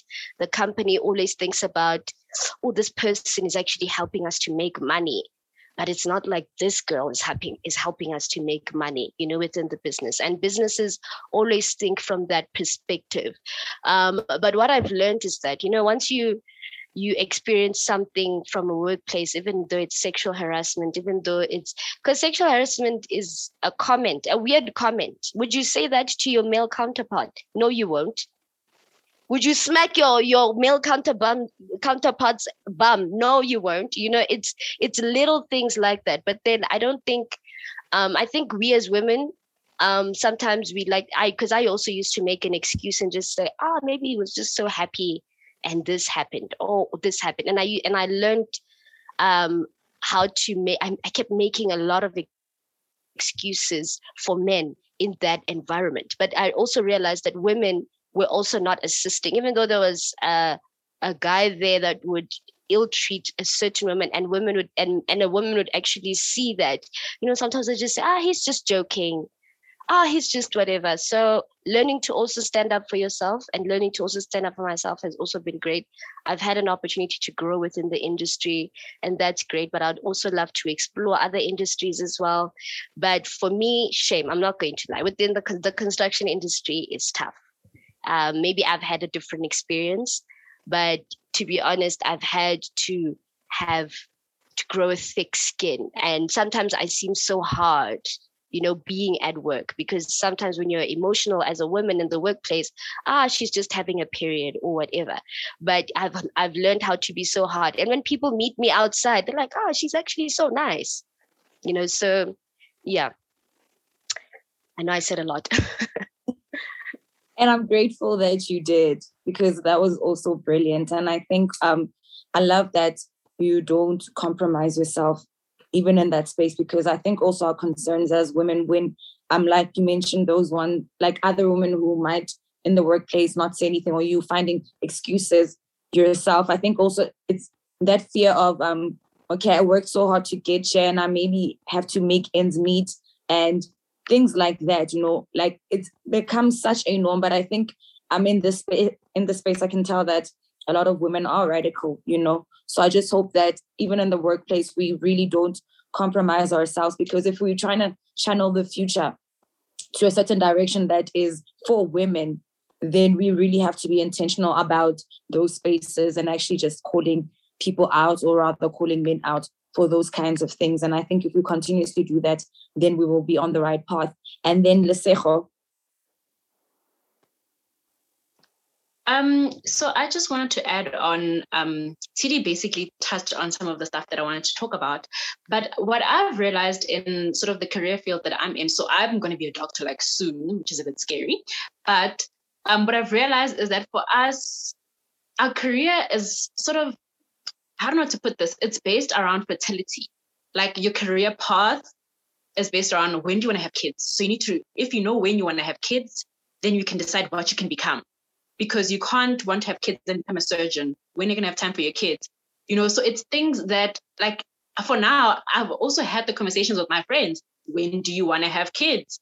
When do you want to specialize? Do you want to specialize first, have kids later? And now those things sort of impact, because we know that in the field itself, if you're female and you have kids right now, you're most likely to be like not picked for a certain position, because like, how are you going to handle it when you have kids and a family? And it's like, but I'm good. I'm good at what I do. That is the question here. Am I good or not? The fact that I have kids, whatever, it shouldn't come into play. But for us, it is a thing. Fertility and when you want to have your kids, whether or not you have a family, is something that plays a huge role in like the career paths that we can choose for ourselves. Because for example, if you want to become a surgeon, they tell you it's a male dominated field because they don't have responsibilities. So are you saying that you want to become a surgeon and a mom? How are you going to handle that? And then the question of how do you juggle that? How are you going to be able to juggle that? So a lot of that, we as women also start to sort of not dream big anymore, because you realize that you're not going to be chosen for that specific speciality, because you realize that if I want to have kids or if I'm pregnant within the program, I'm most likely not going to be picked. So it's those things that sort of make us not dream big as women. But we are actually seeing a lot more women who are just coming forth and saying, you know what, I actually don't want to have kids. It's okay. I'll become that specialist, or I will have kids and I will become that specialist, and that's okay. So I feel like there are women who are sort of making way for other women to also see themselves as something bigger than just whatever you qualified as. So you can dream bigger, you can be more. And just touching on also about the point that TD mentioned regarding speaking up as a woman in a work space. I think for us as Black women, it's challenging, because it's very easy to come across as the angry Black woman. Whenever you say something, you're the angry Black woman. Oh, Segatalil. Oh, yes. You know what I mean? So we tend to not speak up, because, if I speak up, you know how they are. It's just, and it's like, but certain things do not sit well with us. And not only Black, if you're a woman, she's on a period. It's the time of the month, So in our career fields, we also feel that we can't fully be ourselves. We can't fully be upset about something and not let it be a period. And, I'm just really upset. So I feel like there are a lot of, the career space isn't very encouraging. It isn't very nurturing to women. But I can see that this generation, again, is becoming very unapologetic about what they want. We're becoming very unapologetic. So you know what, I'm going to be a woman, I'm going to lead that company. I'm going to be a woman and I'm going to, head whatever. So yeah, change is happening, but it's not it's not yet there. But yeah, that's my only 2 cents. Thank you so much, Lesego. And then I see Spiwe raised her hand. And then also you just touched on male-dominated industries, and I heard Haji say that she is in a TV production space. And I know when it comes to media, it is also a bit of a hassle for women, and especially with the position that you're at, I also would like for you to touch in there after Spiwe. Thank you, Mbali. I think some of the points here raised are very important, and it's to what Lesego is saying now, that it's we're in a good space, but we're not there yet, type of thing. I'm also in an IT space, and one of the things that I always tell the teenagers when I tell my story, I went to varsity, studied, and I was fortunate to get a job in the field that I studied in. And boy, oh boy, I'm excited. I'm like, okay, yeah, I know people my age are here. Okay, sure. Get into the boardroom. You're the only Black person. You're the only woman. You're the only young Black woman. It hurt so much that it toyed with my confidence for the longest, because you like checking the room, you checking the people. The age difference is not even just 10, like 15 years and more, the gap between the seniors and the people. And you question yourself, will my opinion matter? Will what I say matter, to a point whereby I would go back and my manager would be like, it's not like you're not to say anything. I'm like, yo, did you see the people that were sitting within there? Like, exactly. That's why I pulled you in there, because I know you can face those people. So I think to Stevie's point, having that sponsor, having that mentor, having that somebody that's going to be your fan, it is very, very pivotal, especially in such industries, because it is difficult, and sometimes you would put your opinion out there and it will be kicked like a ball, and you'll be like, is it me? Did I say something wrong? You start questioning yourself, doubting yourself, and all of those things. So it is so important to have that sponsor, And long story short, on my side, I ended up, going up the ranks there, but it started becoming too easy, if I could put it like that. And I changed industries now. I'm in the banking industry. Previously, it was telecom, a telecommunications company. Now it's in banking. I didn't know racism all my life until I got there, Yeah. And now you're a Black woman, you are young, you're opinionated because you're encouraged in your previous life to speak your truth, to stand your ground. You had all these people supporting you. You are the next big talent that they were grooming, financially, leadership courses, all these things. You could see your potential. You could see your confidence was now boosted. And now you're changing industries. You come into this space and they're like, and there goes your confidence again, trenched and being toyed around with. But it took another female sponsor, to say that there's something about you. So that for me, I really agree with Siri. There's something so important about having a sponsor. I call them sponsors, and because of them being there, it's now navigatable. They've been there, they've been through it, and there's something nice about having them also as mentors and coaches, because they give you their experience, and because you are so willing to learn from them, it makes the journey easier. Prior to that sponsor, I ended up in a psych clinic in 2019, because of depression, the workload. It was just a whole myriad of issues, and my confidence levels were just down there, and it took the very same sponsor to say that I saw you in that meeting. I heard you in those sessions, the things that you were saying. Where is this girl now? And I had to come out to her. I don't feel safe. Every idea that I project in my team is crushed. Everything that I try to do, every process that I try to improve, it's like these men are ganging up against me. I don't know what to do anymore. And if it had not been, I even ended up going on Ned Florist last night and literally sending her flowers to say thank you for being my sponsor, because I wouldn't be here where I'm at. Within the 2 years that I've been here, only now am I getting my promotion into this new role. I'm 2 weeks into this new role, and it took that sponsor. So it's very difficult to navigate a male-dominated space, and where race is also an issue, but having that somebody to stand with you and have confidence in you, and it just builds and builds and builds. But it's not easy. I'll end it there. Thank you so much for that. And I am so proud of you. You are brilliant. And I can see also like the progress you have also made. And I also saw like a text from TD, and she was encouraging all the ladies, because we've been talking about mentorship for so long. So maybe we should actually take it up also and be that grounding force for other people, And then I'm going to take Haji for career 2. Shout out to you, Spirit. Hey, girl.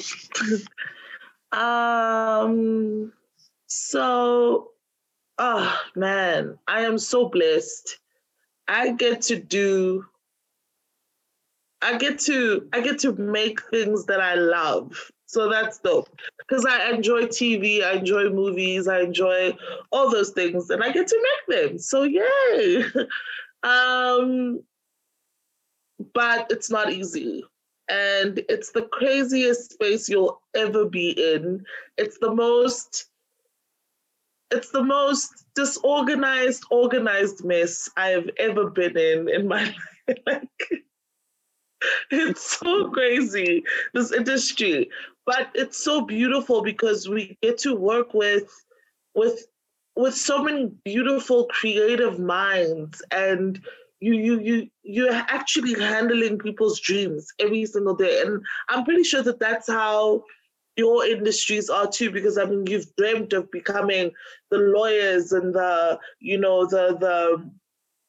people that you are today. But it's really painful when you step into situations where, like I'm a woman, as a producer, as a female producer, I hate to say this, but you have to be a bitch. Like, that's just it.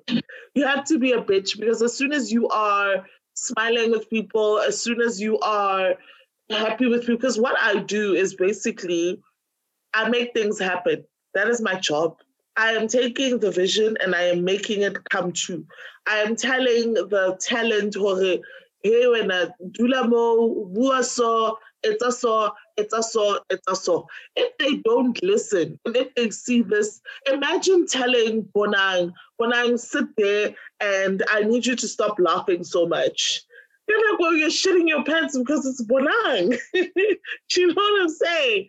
So it's literally that thing of, you feel like, one, imposter syndrome on 1,000,000, 10 million, because you're literally feeling like, dude, who the hell am I to tell Barack Obama to move to the side because I don't like that shot? Or, hey, do you mind saying that again with more feeling this time? You know, because I don't like how this is going, or I don't like how this conversation is going, you know? Or Askis, look at the camera is what, you know what I'm saying? Where you're literally putting together a piece of content and everybody is basically a moving part in this vision that you have. And it's so hard. And then, so imposter syndrome is a really big thing that I've had to deal with. I've had to talk myself out of. I've had to deal with myself, sit with myself and be like, you know what, dude, you deserve this. You deserve to be a boss. You deserve to be in charge. You don't have to be under some male to actually prosper and do it. Which brings me to my next point is, guys, men in the creative industry are so egotistical. It's insane. Oh my goodness. Having to deal with the egos. It is so much. If you ever thought that the man in front of the camera, Kista, you must, the one behind it, wow. And I have always had, I'll say the privilege because I think it has pushed me out of my comfort zone to say that, listen, boo, stop building other people's empires.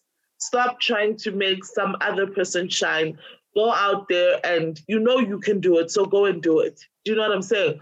Because I've always been comfortable with growing and building a brand together. I mean, I come from businesses, I come from production companies and production houses where I've looked up to it and I'm like, oh my God, I can't wait to go work there. I can't wait to go contribute my ideas in that business. And then you find this male figure who is used to people blowing compliments up his butthole the whole time, that he doesn't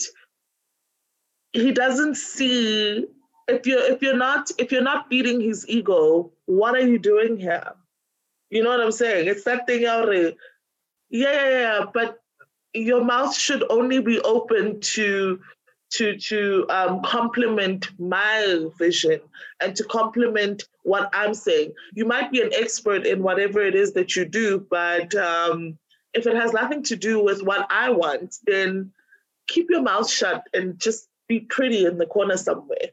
You know, and that's literally this industry. I feel like it's 10 times harder for the women in front of the camera because, you know, at least us at the back of the camera, we can have a bad day. The women in front of the camera in the entertainment industry, I applaud you every single day because, dude, one thing out of place. You are under so much scrutiny. You are under so much. It's so much. It's so much. Imagine having a bad day at work and you're in a boardroom and in front of all your peers, you're falling apart. Now, for people in the industry, it's in front of the whole country. Because if that work is taken out and it's put out and you're having a really bad day, the whole country is looking at you like, dude, you did not deliver today. So I really feel like, you know, we don't really consider how much pressure it is to be in front of the camera. But yeah, I've really had to learn a lot. I just came out of a really toxic situation where literally my boss was this guy who is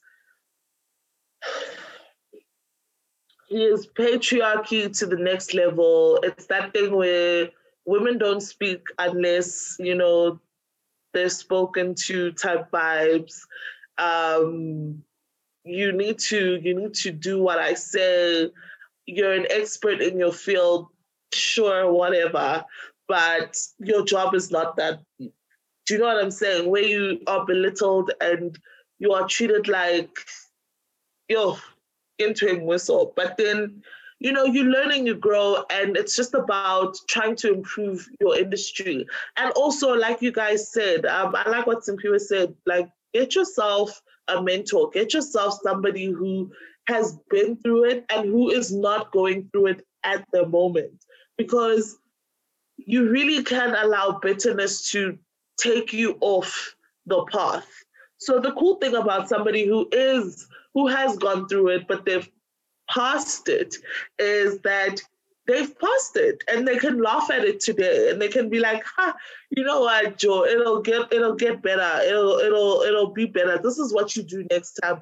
This is how you go through that situation next time. When they speak to you like that, you need to speak to them like this.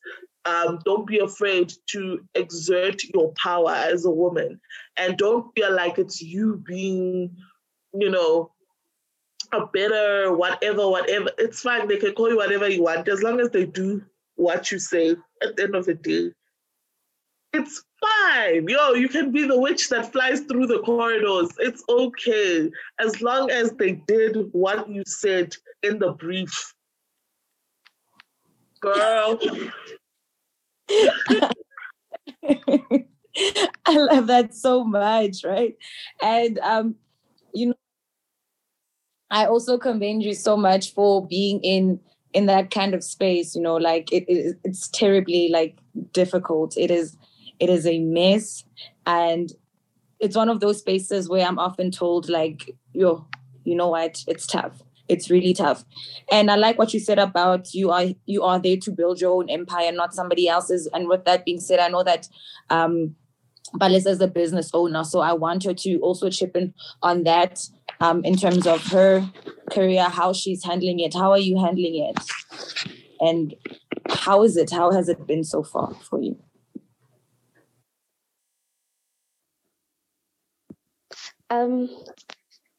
So I started my company in 2018.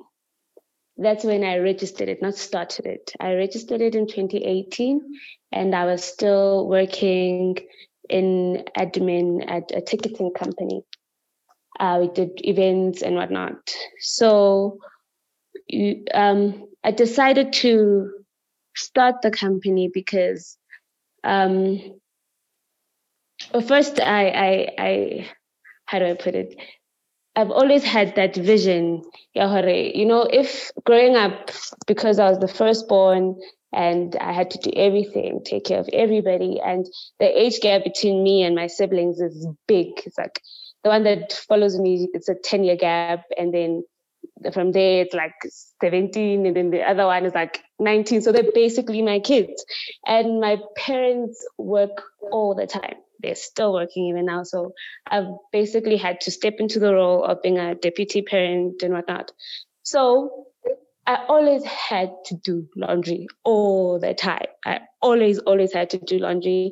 And the kids are they're young, they play, they do this. So I'm like, you know what, if I had my own laundry company, I'll take the burden off people like me, you know.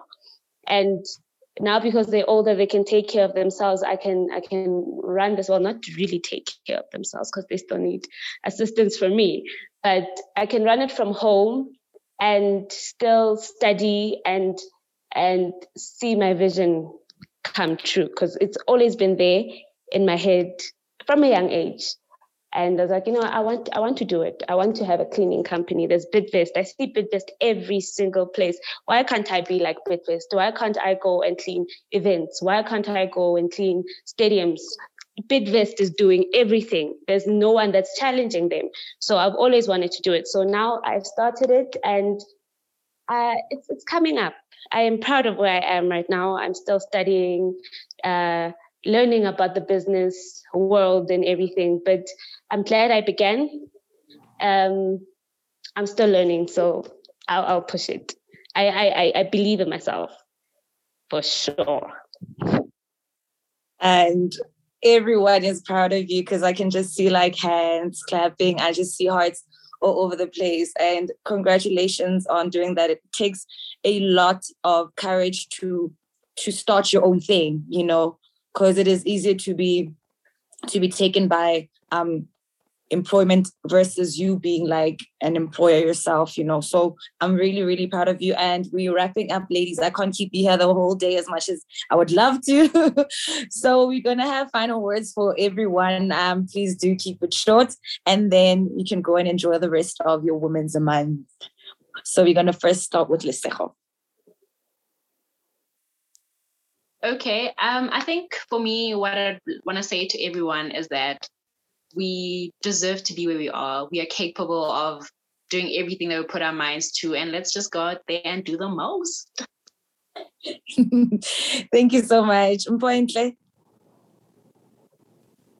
I heard a quote during the week. It's been like a whole lot of Women's Day things, and one I attended was with Carol Chabalala, and she opened it with a quote where she said, "Do not go where the path may lead. Go instead where there is no path and leave a trail." I think it's from Ralph Emerson, and for me, it resonated obviously because of my story, not going where it was assumed that I would go because of the qualification that I have, but rather literally going through a different path because yes, it's going to be helpful for me, but it is likely that it's going to help someone else who is going to follow my footsteps. And then also taking back to the conversation we were having earlier about mentors, sponsorship, and even having a coach, be a lending hand to somebody who might need it. You know, you don't know how little that conversation might be helpful, or that nugget that you give them might be helpful for them. So yeah, and I'm definitely taking that one where everyone said give a compliment. I'm guilty of not doing that, so I am gonna start giving compliments and accepting compliments instead of being like, oh no, what do you mean? Thank you so much, ladies. I learned so much from you today. Well, thank you so much, Mpointle. Do accept them because you also deserve them. And Spiwe? It's been great, ladies. It's been amazing. Oh my God, I feel so empowered just being here. So just for me, no matter what people say to you, no matter what people say about you, it doesn't matter. It doesn't change you. Instead, it says more about them than it says about you. So one book that I would really encourage all ladies to read, The 4 Agreements. Trust me, it is a read worth reading. And once you get to do that, most of the things that we worry ourselves about wouldn't be a matter. And angry black woman, it's fine if I am. At the end of the day, if I get what needs to be done, Haji, it gets what I need to be done. So don't be afraid of being yourself. Don't be afraid of challenging the status quo. Don't be afraid of being the only one. You know, there's one activity that I once did, that was asking about our personalities and the kind of animals that you are based on the answerings that you give. And there were eagles, lions, and I always thought I was an eagle, you know. And there was my particular one was a salmon fish. Like, yeah, salmon fish.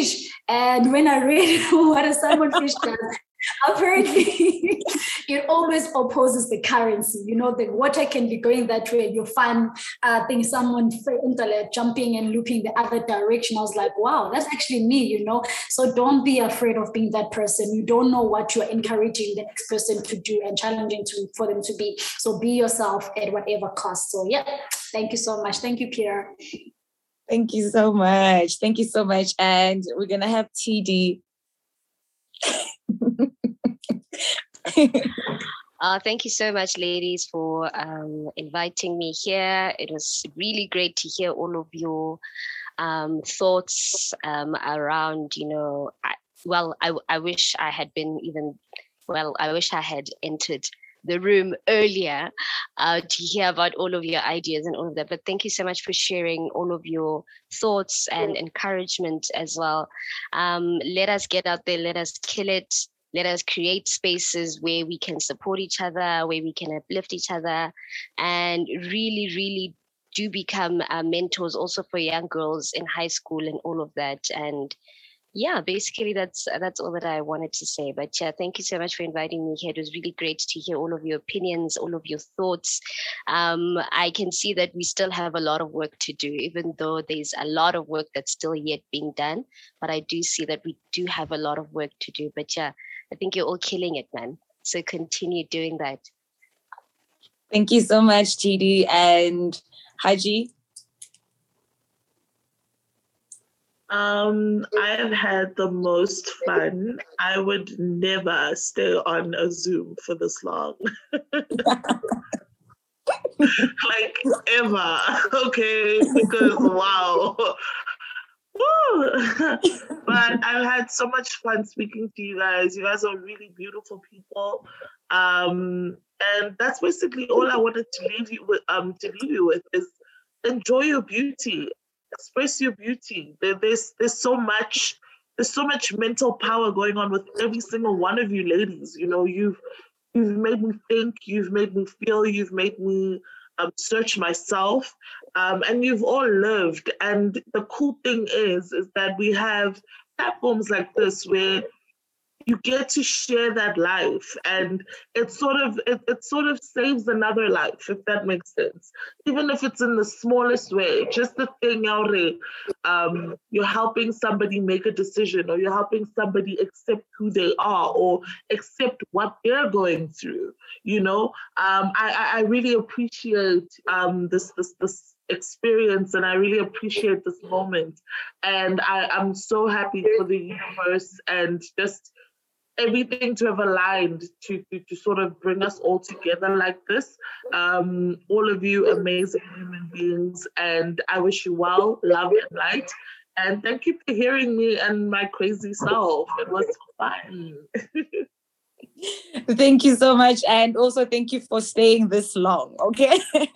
Thank you so much. Thank you so much, Haji. And then we're going to have Palesa. It was wonderful listening to everyone and learning from you. And all I want to say is that, man, it's all love. All we need to do is just love ourselves. And all these fears and insecurities will not be such a big deal. If you look in yourself in the mirror every day and you have a mantra or whatnot, and you just realize and see how beautiful you are and how capable you are, and man, you can do whatever you set your mind on doing. So it's just love. It's all about self-love. And thank you so much. I've learned so much from you guys, and I'm probably going to listen to this again and again and again, because there's so much more to learn. And when you listen to things again and again, thank you so much for your time. Oh, thank you so much, Palesa. And from my side, I would like to say thank you so much, ladies. I know that you are so busy, but you still made time to actually come through, and for such a long time, you know. And I just really hope that everything that you do, you remain a trailblazer in all that you touch, and not only for yourself, but for your descendants too. And always know that we are cheering you on, you know, as much as sometimes you're not vocal, people also can cheer you on by just looking at how you conduct your life, or those things that you're busy hitting every single day, you know. So that's also what I'm saying. I'm just like so grateful. If anything, I am in awe of all of you, and I could literally sit with each one of you the entire day. Quite frankly, I just want this to continue because I'm enjoying it myself. But I'm so glad that you came through today, and I hope that this is not the last time. So from my side, I commend all of you and thank you so much. And I don't know if Peter wants to say anything. On my side, I just want to thank everyone for being available. I could say a mouthful, but for the sake of time, and sincerely, I really appreciate each of you sharing, being open to share your views, and yeah, that's really all I can say at this moment. But I truly hope you guys learned or enjoyed yourself. And yeah, I don't want to dwell too much. So yeah, that's all I can say. In terms of the weekend, I hope you guys enjoy your weekend. I'll send you guys the link once it's up. And in terms of if you guys want to share socials or what information about what you do, I can gladly do that via email and also on the page as well. But yeah, I'll do that during the course of the day or tomorrow. And then, yeah, but thank you again and really appreciate everyone joining. So yeah, that's it from my side.